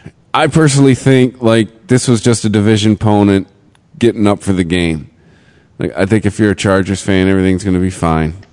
Because I mean, Phillip threw for 401 yards. Get the fuck out of here! Like, I think this is an aberration, and like I said, I think this is a division opponent. Came a little bit more to play than you expected them for. I think if you are a Chargers fan, you'll be fine. You're still a playoff team. Well, I mean, they're tied for the third best record in the AFC. And they're tied with New England, Houston, and the only reason Pittsburgh has the only reason Pittsburgh has a better winning percentage is that tie. And let's be honest, anything in the W column with Denver this year has come from that defense. That's my opinion. But, I mean, they still got Von Miller. That defense is still pretty formidable. It's seen better days, but it's still one of the better defenses in the NFL. Yeah, I'd be happy if that defense was on Tampa Bay. Yeah, if Von Miller came to Detroit, I would not be mad. Yeah, I'd wonder what happened to his career, but yeah. Did you get caught in Thailand with a lady boy? How come you're here in Detroit? What happened? It would be scary if he joined Chicago right now. Yeah. It'd be absolutely horrid. Chicago don't need no more help. Yeah. We'll get to that. Chicago's pissing me off, but we'll get to it. Colts Titans. Oh, what a difference a week makes with the Titans. Or a week ago, everyone was talking about, playoff team, Marcus Mariota. Here they go. Oh, wait, where is it at? Here we go. Lost Mariota.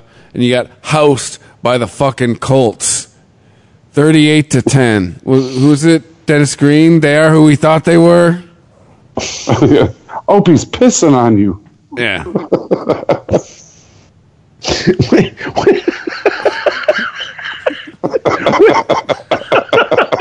Where is that from? White man can't jump. That's what I thought. Yo, Opie, you better go back to Mayberry and tell Aunt B to make my bean pies. I'm going to smack that bitch. You know what we're going to do? We're going to take all these bricks and build a homeless shelter that way your mama and your sister can move out my house. Oh, shit. Hey, thank you. I got to watch it. It's got some good shit talking in it. All right, sorry. That came out of left field and caught me in the funny bone. I don't know why. But all of a sudden, the Colts are 5-5.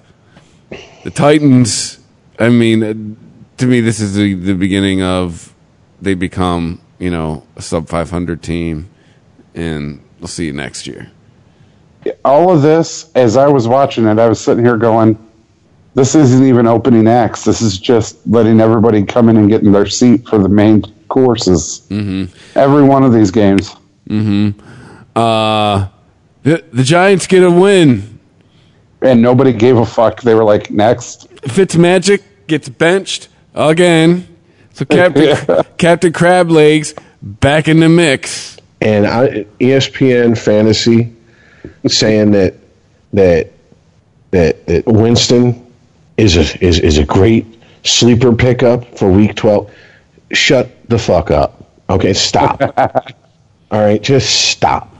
Stop trying to every other week push either Fitz or fucking Captain Crab Leg as some sort of like, you know what? Hey, to be honest with you, I pay more attention to the actual fucking wins and losses than I do the fantasy shit. You can check my record in the league. That'll back up my statement. But I mean, stop trying to push like this is like some sort of great quarterback by committee situation here. Maybe in fantasy point scoring it is, but not in the win-loss category. And that's what really matters here in the real fucking world. Yeah, this says in the offseason, Tampa Bay's got some serious soul-searching to do with who they want to play quarterback. And I just dread another quarterback carousel. Old people go to Florida, right? Eli, send him to Florida. Send him to Tampa Bay to retire. I'll take Aaron Rodgers. Totally take Aaron Rodgers. Hey, you know what? Drew Brees, washed up, sun is set. Send him to Tampa. Yeah, they're all busted. I'll take him. According to the Iceman. Let's see. We mentioned the That guy. Texans beat the Redskins. Everyone's like, "Ooh, the Texans have won 7 in a row." I want to look. You know me. I want to look at who have the Texans beat. It's been 7 shit teams in a row. That's why they've won. No looking. The Colts, so a 5-5 team. The Cowboys, I think they're either a 4-6 team or 5-5 team. Bills, Jaguars, Dolphins, Broncos. Yeah, they nobody. Whatever. Nope. Why is everybody like, ooh, the Texans? Because it's the Texans. But looking at the rest of their schedule, we'll see you in the playoffs. Deshaun Watson for the win. They have the Titans, the Browns, the Colts, the Jets, the Eagles, the Jaguars. You'll see in the playoffs, Texans. Yeah. You're going to win your division. They have nobody to play. They've beat nobody. Meh. And every quarterback who lines up under center is thinking, Jesus Christ, I saw that injury. Fuck. You know what I'm saying? Somebody put a leash on J.J. Watt, please. Anybody? Yeah. Like, I understand these are professionals. They live for the moment. That ultimately, in a perfect world, the past is forgotten the minute it happens, and the future doesn't matter because they're so focused on what's going on right now. But that type of injury, I got to imagine any quarterback for the rest of the season playing the Texans look up and see fucking J.J. Watt coming at him with bad intent in their eyes. Like, oh, hell no. Yeah, you dive for the ground. Mm-hmm. In the fetal position. like, what was it? Necessary roughness. Blow the whistle, blow the whistle. You know, just running behind the official. Yeah. Yeah. Because, fuck that. Swear to God, if I was playing the Texans this week, I'd be like, I retire. Yeah. All right, this game. Let's talk about this game. The Steelers at the Jaguars. First of all, Jaguars suck. We were all puffed up about them earlier this year because they were in the AFC Championship game against England last year, or New England last year, and the refs screwed them out of it, blah, blah, blah. Great. You came back this year with no offense and your vaunted defense, which, yeah, whatever. You're a 3-7 team. Next. And you know what? I thought about this while I was watching this game, and God damn it, we did it again. Yeah, that's another opinion of the Jaguars offense. Is we sat here the first half of the season talking, oh, Pittsburgh, we don't know. And in the first year of the show, did we talk about Pittsburgh's second half team? Yeah. Because as we sit here, Pittsburgh 7-2-1, looking just fine. Yeah. I think their ship. Without Bell, too. Yeah, and I think they went into it was 16-6 going into the fourth quarter. They went in the fourth quarter down 10 points, scored 2 touchdowns in the fourth quarter. I mean, yeah, they're doing it without Antonio Bell, and they're going to keep doing it without Antonio Bell, Le'Veon Bell. So, yeah, I mean, even Leonard Fournette had come back, had a good game, and it doesn't really... Jacksonville has no one to throw the ball to. They also have nobody to throw the ball. Like, can we just declare the Blake Bortles experiment over and get yourself a decent quarterback down there so you can actually be a yearly contender, Jacksonville?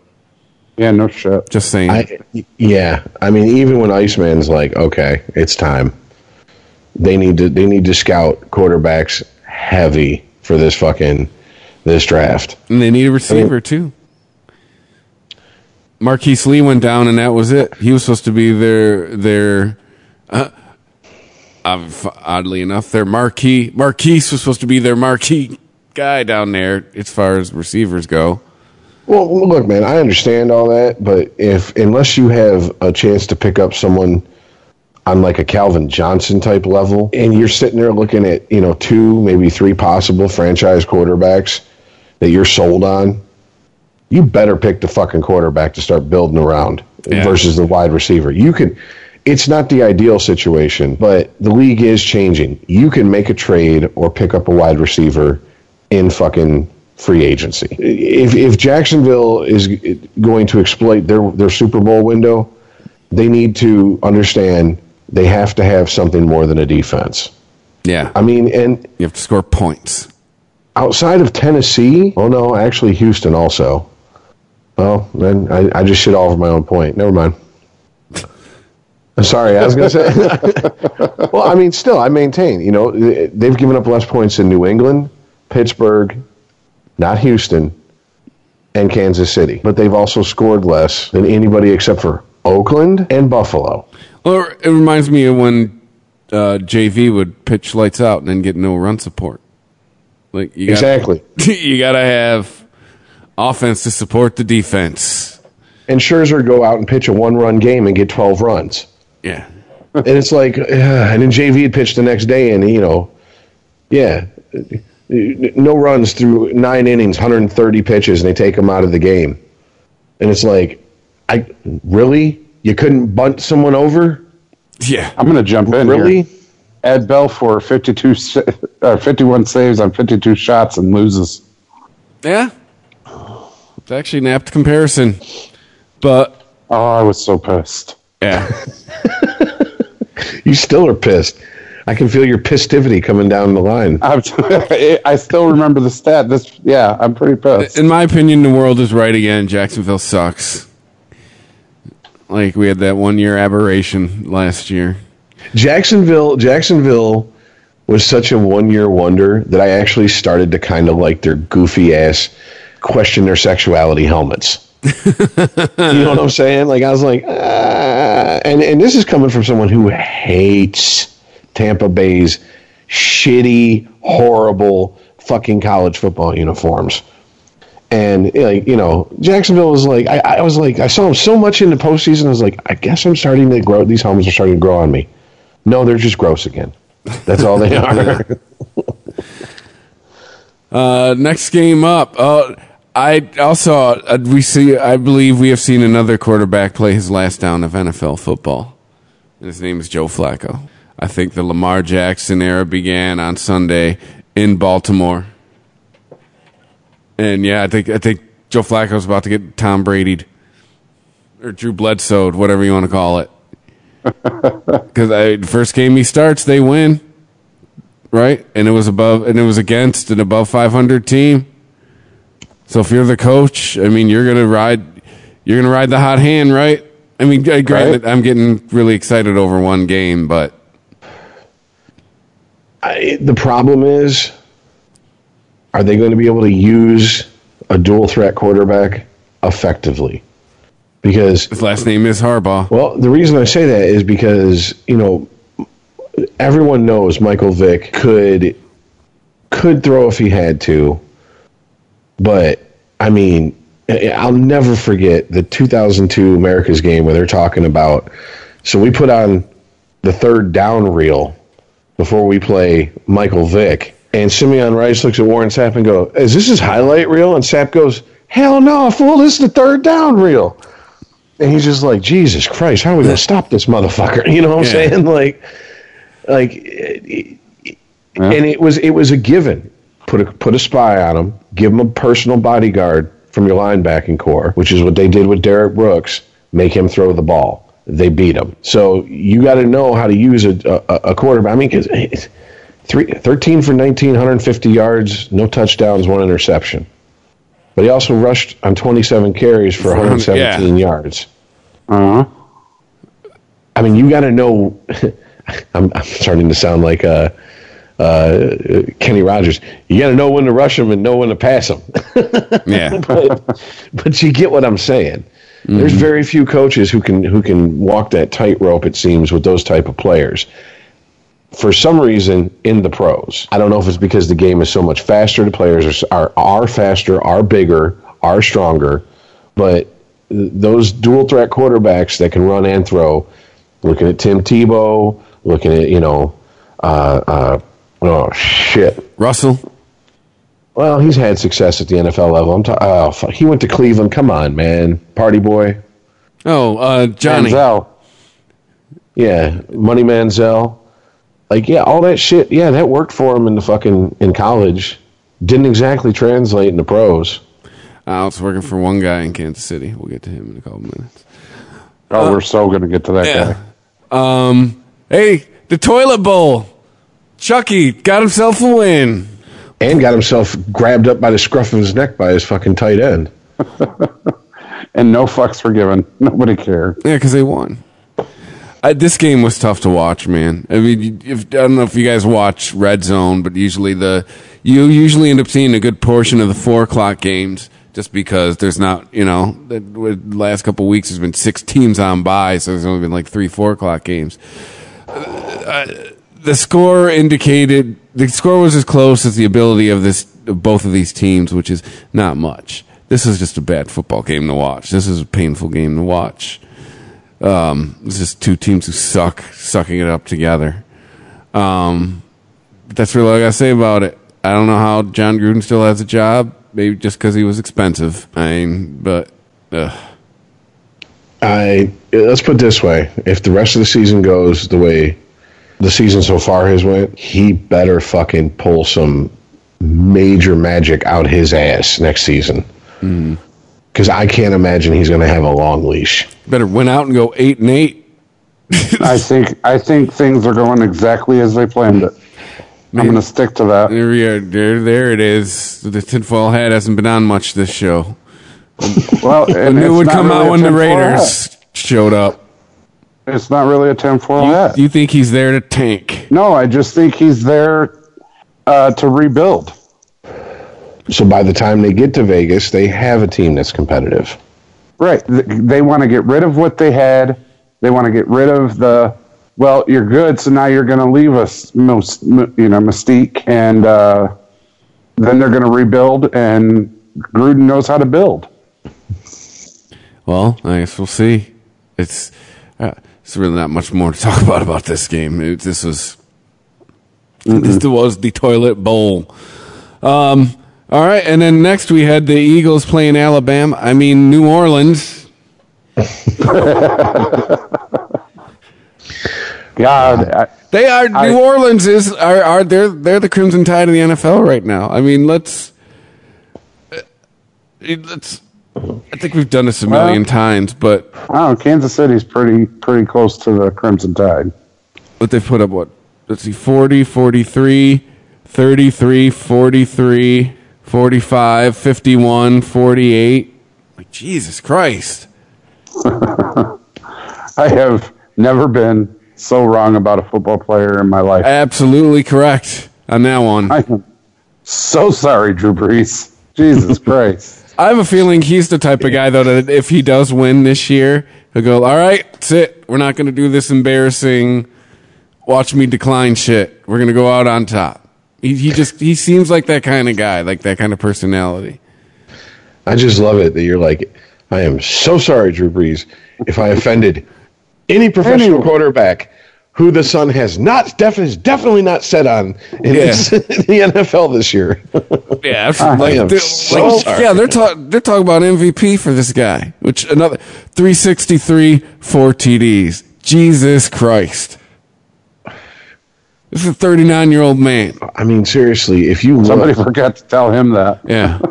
If you look at their points for versus LA's points for, LA does have the edge on them. But New Orleans, and for all the talk about LA's fucking defense, New Orleans has given up less points. Yeah, because we'll get to that. Against Super Bowl champion Eagles. Yeah. I mean, the Eagles look like a Pop Warner team. Hey... It's the Make-A-Wish Foundation. We're playing against them. Look, man, I'm glad, because I have a very close, dear friend from Philly. I'm glad they won the Super Bowl, but all is back right with the universe because Philly are the Eagles again. Yeah. Like Golden Tate from a 4-6 to a 4-6. How's that feel? Let's just say that, Patty's Pub ain't full right now. You know what I'm saying? Yeah. Like it's not always sunny anymore. It's really partly cloudy with a chance of getting your ass kicked. Right? So shit's starting to look like forks and shit. But yeah, I mean, I said it in the chat on Sunday, guys. I mean, we could suck the Rams' dick all we want, but I think the NFC goes through New Orleans right now. I really do. And the Saints beat the Rams. Well, I mean, right now, on paper, that's your NFC Championship game. Yeah. Like, I really think it's going to be a Saints-Chiefs Super Bowl, and if you use the transitive property, the Saints are going to beat the Chiefs. Because they beat the Rams, who just beat the Chiefs. So, yeah, that's... once again, always a team in my division. Always a bridesmaid, never a bride. Atlanta's been to the Super Bowl. New Orleans has been to a Super Bowl and won one. Carolina went to a Super Bowl, and Tampa's just sitting there like, hey, anybody remember Simeon Rice? John Litch? Wait, you're Rondé Barber. You do podcasts with 2 Lions fans. Did you preach to the choir? I know. I should be happy I got my one. And amazingly, I wasn't blackout drunk when they won, so I was like brownout, so I have like some memories of them actually winning. People talking about if Philly got a Super Bowl hangover. No, they got alcohol poisoning, and they're in critical condition in the hospital still. Yeah, someone needs to shove some charcoal down their throats and give them to puke up whatever they're fucking, they've been sitting in their stomach. Either that or find the hair of the dog. Do something. Yeah, well, they don't have a running back, and the receiver core is... Receiver core is great. Carson Wentz, I don't know where he went, but he better get back. Yeah. Well, because Nick Foles was the shit, and you're not. Yeah, where's Big Dick Nick? Bet he'd be 6-4, not 4-6. But moving on to the SNF, NFC North battle, Vikings at the Bears, and the Bears coming out of nowhere this season. Apparently, going to be the team that looks like they're coming out of the North, and you're still hoping for the Vikings. Don't get me wrong, but I mean, I understand you got to dance with who brought you. But Chicago can just suck on all of our dicks. Fuck Chicago. They went from a fucking Three Stooges with a healthy dose of Laurel and Hardy and a little bit of fucking Benny Hill at quarterback last year to 7-3. Really? Yeah. Really? Okay. Yeah, fuck that team. Seriously. Like, that was no one except for the biggest Chicago homer or the most casual Chicago Bears fan who goes, we're going to win the Super Bowl every year, thought that this was going to happen this season. Chuck Swirsky super fans.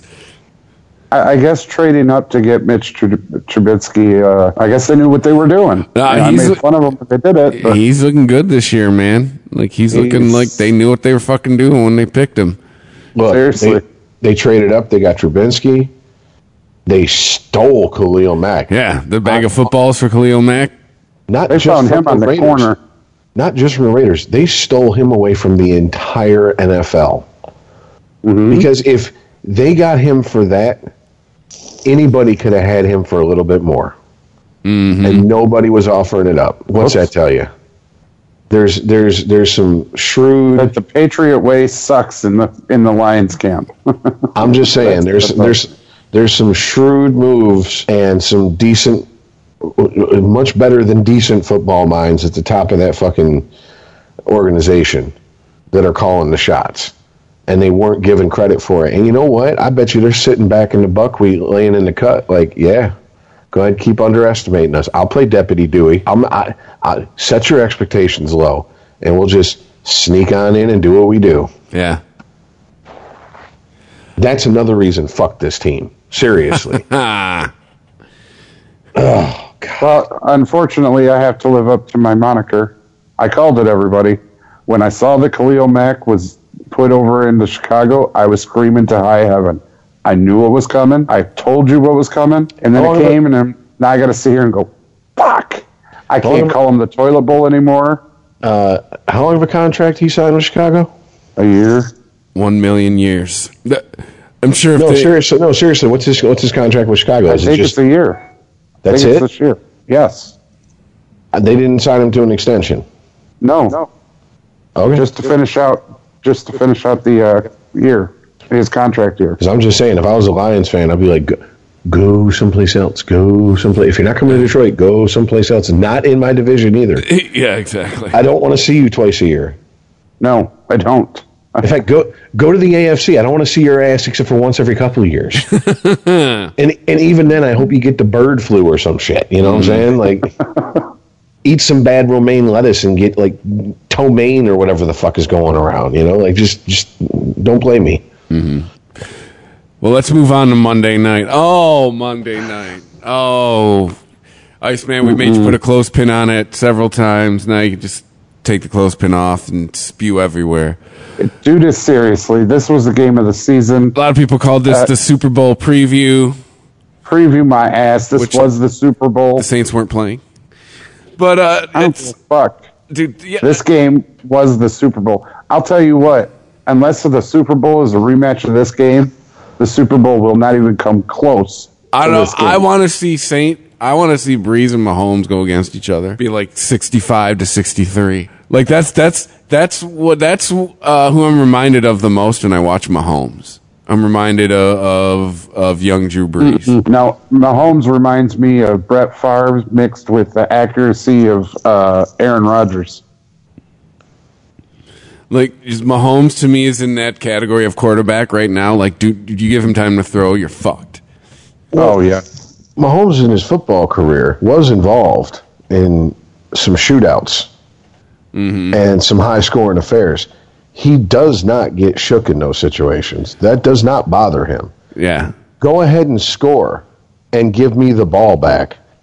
And he's like, everybody calm the fuck down. I got this. Yeah. Is the third highest scoring game in NFL history.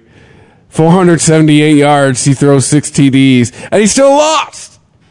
Like, and I do want to say, everyone's been saying, give it up to these defenses. I was one of them. I do got to say, these defenses did make some plays when they needed to, but they both let more than 50 points by. I just want to put that out. But look, the offenses, bro. No, I can't blame. I thought about it too. 100-point game, 105-point game. I thought about it too. Where the hell did the defense go? I was the defensive coordinator. Be like, you let by 51 points, bitches. Yeah, but I thought about it back, though. They caused a whole lot of fucking fumbles, returned fumbles for touchdowns. I mean, in the Rams' defense, when it counted, came up big. The last 2 picks of Mahomes. Seriously. And a lot of interceptions. So the defense was there. It's just the offenses are scary good. And do not dismiss and sleep on the fact that this is the type of games the NFL has been engineering for this outcome for a couple decades now. All these rule changes, all the penalty flags flying left and right. Even the announcers on Monday Night Football were like, and yet another penalty flag. Like, but this is what the NFL wants. Dude, they want shootouts like this. I'm telling you, those rule changes I've been talking with another guy I played fantasy football. The rule changes have affected fantasy football this year too. Because there's been a lot of rule changes in the middle of the field this year, you know, where it's supposed to make it easier for the running back and, you know, for the quarterback to not get touched. And it went from it takes 130 points to win to it takes 140 points to win now. So, yeah, you're right, Rich. This has been engineered for a while to get these high-scoring affairs. And, I mean, as much as I love it, as much as I love a defensive, you know, smash mouth game, I got home. I was able to catch the entire fourth quarter, and I was like, damn. Yeah. The only game, like seriously, and this is just personal preference, all around fourth quarter, best fourth quarter of Monday Night Football I've seen in my lifetime that I can recall, at least as far as excitement. I'm sitting here cheering for teams I have no emotional investment in. Exactly. However, my favorite will always be Jumbo Elliott lining up as an eligible receiver and catching that touchdown to complete the comeback against the Dolphins. And fucking to an empty stadium because all the Jets fans left. And they came back and made an historic comeback in 2000 on the Dolphins. That was just because when the look on his face, it literally looked like Corky from Life Goes On caught the ball. and was basking in the glory. Like, he looked a little downsy in that end zone. But it was like, you know what? Otherwise, a player whose name I would not have any idea is burned in my memory. So that's, but still, I was like, oh shit. I was afraid to get up and use the bathroom. Yeah. Even I'm like, oh man, what if I got to really piss? What if I get in there and then I feel a turtle head poking through and I got to shit? Can I like it out, like bear down and get it out quick enough? Wipe, wash my hands, hustle back, and not miss a play. Like, nope, better stuff this cork up my butthole. Here we go. It ain't happening. So I gotta get that PlayStation View. You just fire it up on your phone. Go take your shit. Keep watching it. Man, but like I said, I questioned the defense of over 100 points total. There were so many good defensive plays where they bounced the fucking ball off the guy's helmet and the guy took it and ran it back into the end zone for a touchdown. I'm like, really? Well, that sack strip was... Which one? In the fourth quarter. Oh, Donaldson? Was like... Or Donald, I mean? Yeah. I had to watch the replay because I was like, that is the cleanest sack strip in for a touchdown I've ever seen. Mm-hmm. I mean, we can rub Khalil Mack's balls all we want, but Aaron Donald's going to get Defensive Player of the Year this year. Like, if you've been following him, so. he's had. I don't think so. He's had an insane. I think he's leading in sacks right now. It'd be close. It'd be very close. There's a difference between a player stepped into a defense on a team who went through the season they went through last year and said, all right, everybody get on my shoulders. I'm going to show you how to fucking do this. And a guy playing the best football possibly of his career. That's the difference between Khalil Mack and Aaron Donald. Thank you. Fucking brain fart. Jesus, smoke more weed. No, seriously, smoke more weed. It's not even legal yet. The 6th, though. He has 14 and a half sacks through 11 games. He's a great defensive lineman. I guarantee give you that. Yes, but he's on a star-studded defense. If you block Donald, then Ndamukong Suh comes running through. I mean, you're screwed. And if you block both of them, Ogletree's coming around the end to sack you. You're fucked. Khalil Mack's got 8 sacks through 8 games. Okay, who does Khalil Mack have on his team? Thank you. Okay, there you go. Okay, here's the deal. Khalil Mack versus Mike Ditka. Who wins? Ditka. Ditka by a safety. Yeah.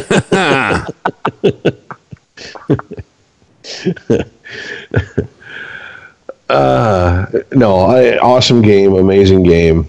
If that's the Super Bowl preview and the Super Bowl is better, then this might be a Super Bowl that you'll find Rich sitting in front of the TV with an uncracked beer going, I don't even need this to enjoy this game.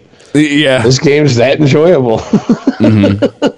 It'll be first time in a long time people actually fast forward through the commercials. Mm-hmm. But I mean, this game was as advertised. You know what? I totally didn't see that coming.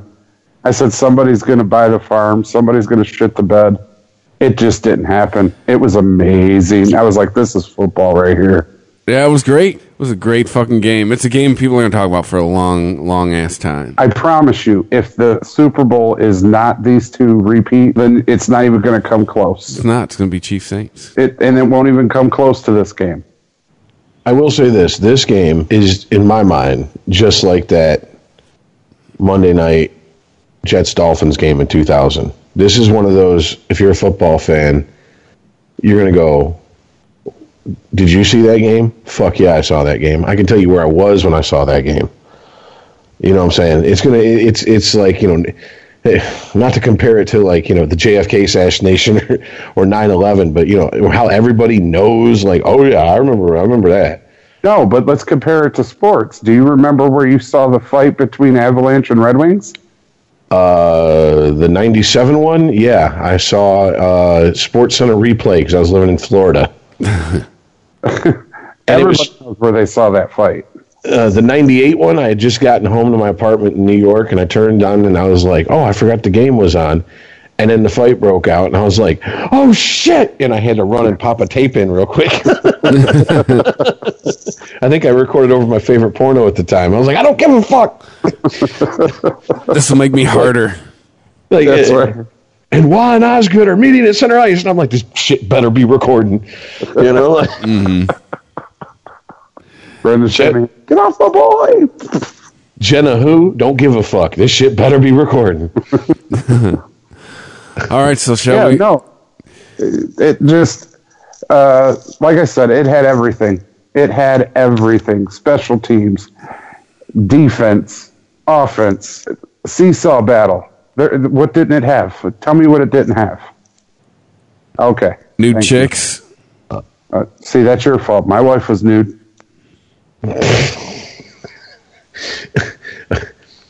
Well, okay. Mine's not here. All your fault. Can't help you with that one. All right, so shall we get into the picks? Yeah, let's do it up. Oh, and just hanging on to first place, Rich, with a 626 winning percentage. What the fuck game was that at the end of Monday night? Wow. Yeah, I'm in second with a 615, and Iceman, you are in third with 603. But only 4 games separate third and first. So, Rich, you get the honors of picking. What order we get to pick in this week? Chris Earl, me. All right. So, the Thanksgiving games that will have, well, it depends when you listen and when I post this. Games that may or may not have happened by the time the show is posted. Let's just, well, the home we are recording on yeah. Tuesday the 20th, just so you know. Yes. Well, now it's Wednesday morning. So, yeah. I'm going to right the ship this week, so pay attention. Yeah. So, Bears coming into Ford Field to play the Lions. Let's see. No Kerryon Johnson. No Marvin Jones. So caller 10 is possibly our third receiver. This is possible honorable mention for buttfuck of the week. Give me the Bears. The Bears. Yeah, Kerryon Johnson with that knee sprain. I don't know if they've released any more info, but they were, He said he avoided surgery. Okay, so a mild sprain is, 2 to 3 weeks average. A serious sprain that doesn't require injury, or surgery, they were talking like, could be like 4 weeks to 3 months. So that could be all he wrote for this season for him. Yeah, I personally think unless the Lions actually are going to make the playoffs, we've seen the last of him till next year. Yeah, now as far as my pick, backward down the field. Yeah, it's going to be, it's sack time. Yeah. The Bears are going to make fucking turducken out of the Lions. Yeah, Khalil Mack's going to break Matthew Stafford in half. In the game everyone's been fucking talking about because it's a pivotal game, really. The Cowboys could take over first place with a win. Redskins going to the Jerry Dome. Sorry, Redskins. Colt McCoy's your fucking quarterback. Give me the Cowboys. Yeah, you're through, son. Give me the boys. You have to admit, though, when Colt McCoy played for Texas, that was like the perfect Texas quarterback name. I know, right? Unfortunately, he's playing for the Redskins against the Cowboys in Dallas. Give me the Cowboys. All right. Falcons. Saints. Heading to the Saints. Saints. Yeah. It's what can you say, dude? Saints. Drew Brees, Alvin Kamara, both people that are probably in talks for MVP this year. Michael Thomas as well. Everyone gave him shit for when he pulled out the cell phone. That was a tribute to Joe Horn, by the way, who did it like 15 years ago. Yeah, give me the fucking Saints. Saints. Yeah, give me the ain'ts, as in New Orleans ain't gonna let the Falcons win. So far, we're all in lockstep this week. All right, getting to the Sunday games. The Steelers at the Broncos. In 2015, this would have been an awesome game, but it is 2018. Give me the Steelers. Oh, yeah, give me the Steelers. Jesus, God. We have to differ on the picks at some point. Give me the Steelers. Yeah, I know, right? I said we were going to right the ship. It won't These be are with pretty this. simple picks. Well, it won't be with this next one. Wait, Go no, ahead. we're not getting into this to this next one because it's a night game. I think they probably flex it. That's why it's listed when it's listed. So we'll go to the Jaguars at the Bills. Oh, Jesus Christ. For some reason, the Bills, they're the home team. Oh, Jags. There we go. We finally got our differing opinion. Man, ever since the Bills Mafia have been banned from pile driving each other through tables or whatever, it just ain't been the same in Buffalo. But still, they're at home. Give me the Bills. Okay. Hey, man, there are picks. Let's have them. No. Browns at the Bengals. No A.J. Green for the Bengals. But the Browns are still the Browns. The Bengals still have Joe Mixon, Andy Dalton, Tyler Boyd. Give the Bengals. Browns. Yeah, give me the Bengals. Browns. We got you, Ice. AFC East battle. Pats. Had to see the Did Jets. you just call this a battle? Yeah, I know, right? Well, it's a division game. But yeah, not going to be much of a battle. Give me the Pats.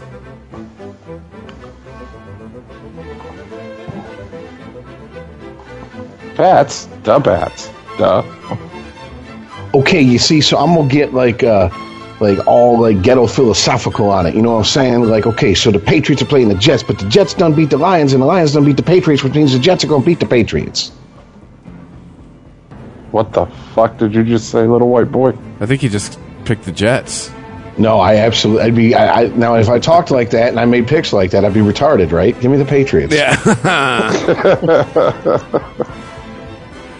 Giants at the Eagles. Surprisingly, only one game separates the record of these teams. The Eagles 4-6. Oh. The Giants 3-7. Get the fuck out of here. Give me the Eagles. I don't even think the Giants could possibly win this game. Yeah, no. You gotta go Eagles. Yeah, Eagles.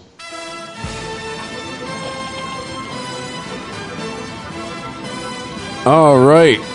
Possibly this week's toilet bowl. 49ers heading down to Tampa Bay. Taking on the Buccaneers. Captain Crablegs back at starting quarterback. Wow, both these teams are pretty much in disarray. But the Buccaneers offense is healthier. God help me, give me the Buccaneers.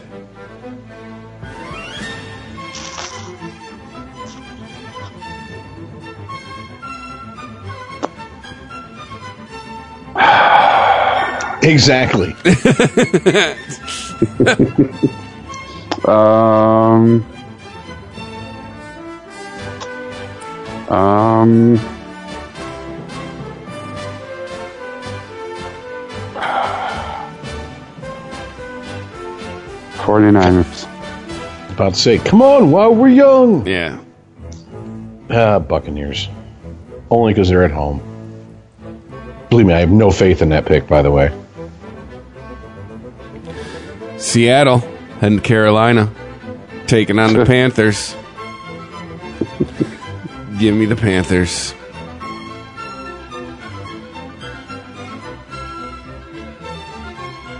Yeah, they only flew south because it's cold up there.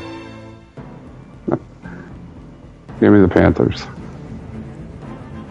Panthers. All right, Chucky. Heading to Baltimore. I say, isn't he playing his brother? But no, that's the other team in the area. Yeah, Raiders taking on the Ravens. Sorry, Chucky. Don't get used to winning, because Baltimore's going to beat you. Give me the Ravens. Oh, all about the birds, man. Nevermore. Yep. Give me the Ravens.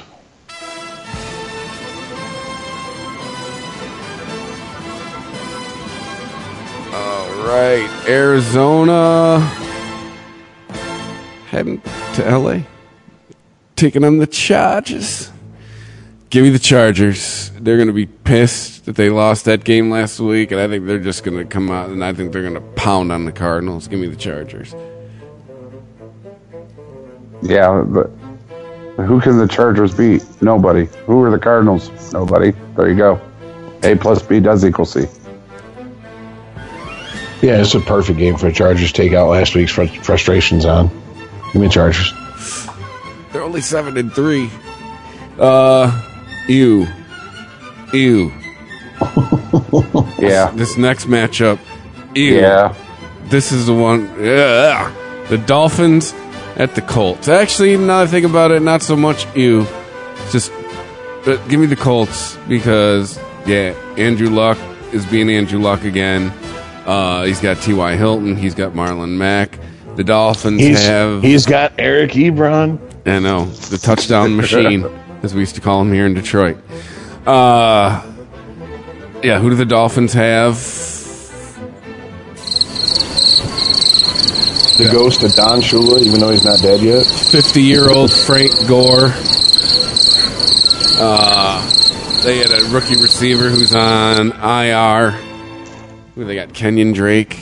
I could even tell you who the Dolphins' number one. Oh, it's Danny Amendola. But yeah, it's all a long answer for give me the Colts. I'm going to pick them because they're at home. Give me the Colts. Colts.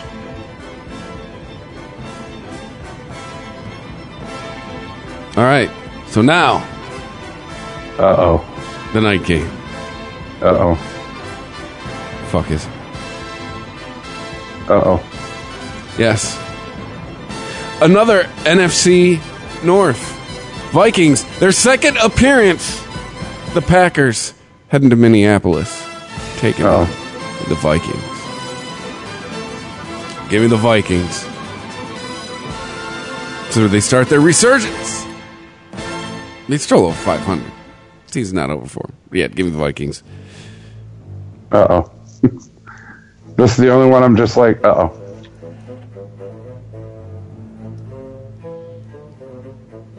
No, give me the Packers. So Chris you're gonna dance with the Vikings because they brought you? Yeah. All right. Well, I'm gonna steal your bitch for a fucking song. Give me the Vikings. No. Do we? Michigan State versus Rutgers. Whoa. Oh, Monday Night Football. That's right. Well, after last week's, does it even? No, because this one doesn't matter. This one, no. Blaine Gabbert and the Titans. Ooh. Cocaine Blaine, as we called him in Missouri.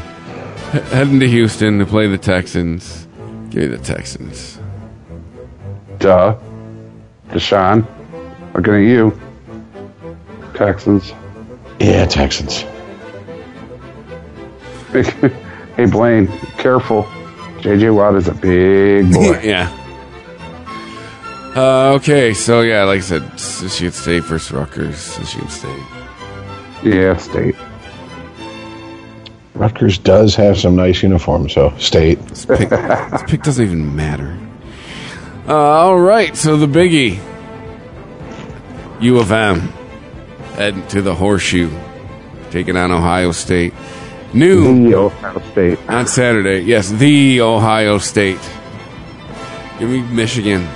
That's tough for me to say. But I live in reality. Pretty simple for me to say. Give me Michigan. Hard-hitting defense. God, that's a hard-hitting defense. This is Ohio State's looked vulnerable this year many times. Yeah, I'm picking Michigan, but I do think Vegas is onto something with the line. I think it's going to be a very close game. So all you Michigan fans run around talking about blowout. Just stop. Please, just be happy with a win. All right? Don't turn into Red Sox fans on me. Why couldn't we win our first World Series in fucking 80-some years on like a strikeout or something? Why did it have to be a bloop single to just shut the fuck up. Yeah. Take the win. You won. Yeah. Yes, be happy. We got TB12 putting shit in everybody's head.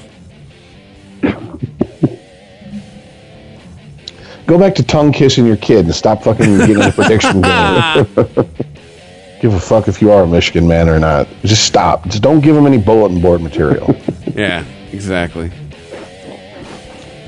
So yeah, that's it. It's the holiday show, if you want to call it. If you want to call it that. Yeah, this is just where we. I guess we could talk about the college football ranking and all that crap next week, anyway. But yeah, this is where, remind you, we're at Sporty Podcast on Twitter. Sporty Podcast at ChristopherMedia.net is the email. The show's every Thursday. Happy Thanksgiving, all that crap. See you next week. Later. Peace out, y'all. If you like this show, please tell a friend. Please follow us on Twitter and like and share us on Facebook by searching for Christopher Media. You can subscribe to all ChristopherMedia.net shows for free on ChristopherMedia.net. Please make sure to rate and comment on all your favorite Christopher Media shows. Thank you in advance for supporting Christopher Media by clicking on the PayPal button and by clicking through to all the sponsors who support ChristopherMedia.net. Thank you for visiting ChristopherMedia.net, and thank you for listening. Thank you for visiting ChristopherMedia.net.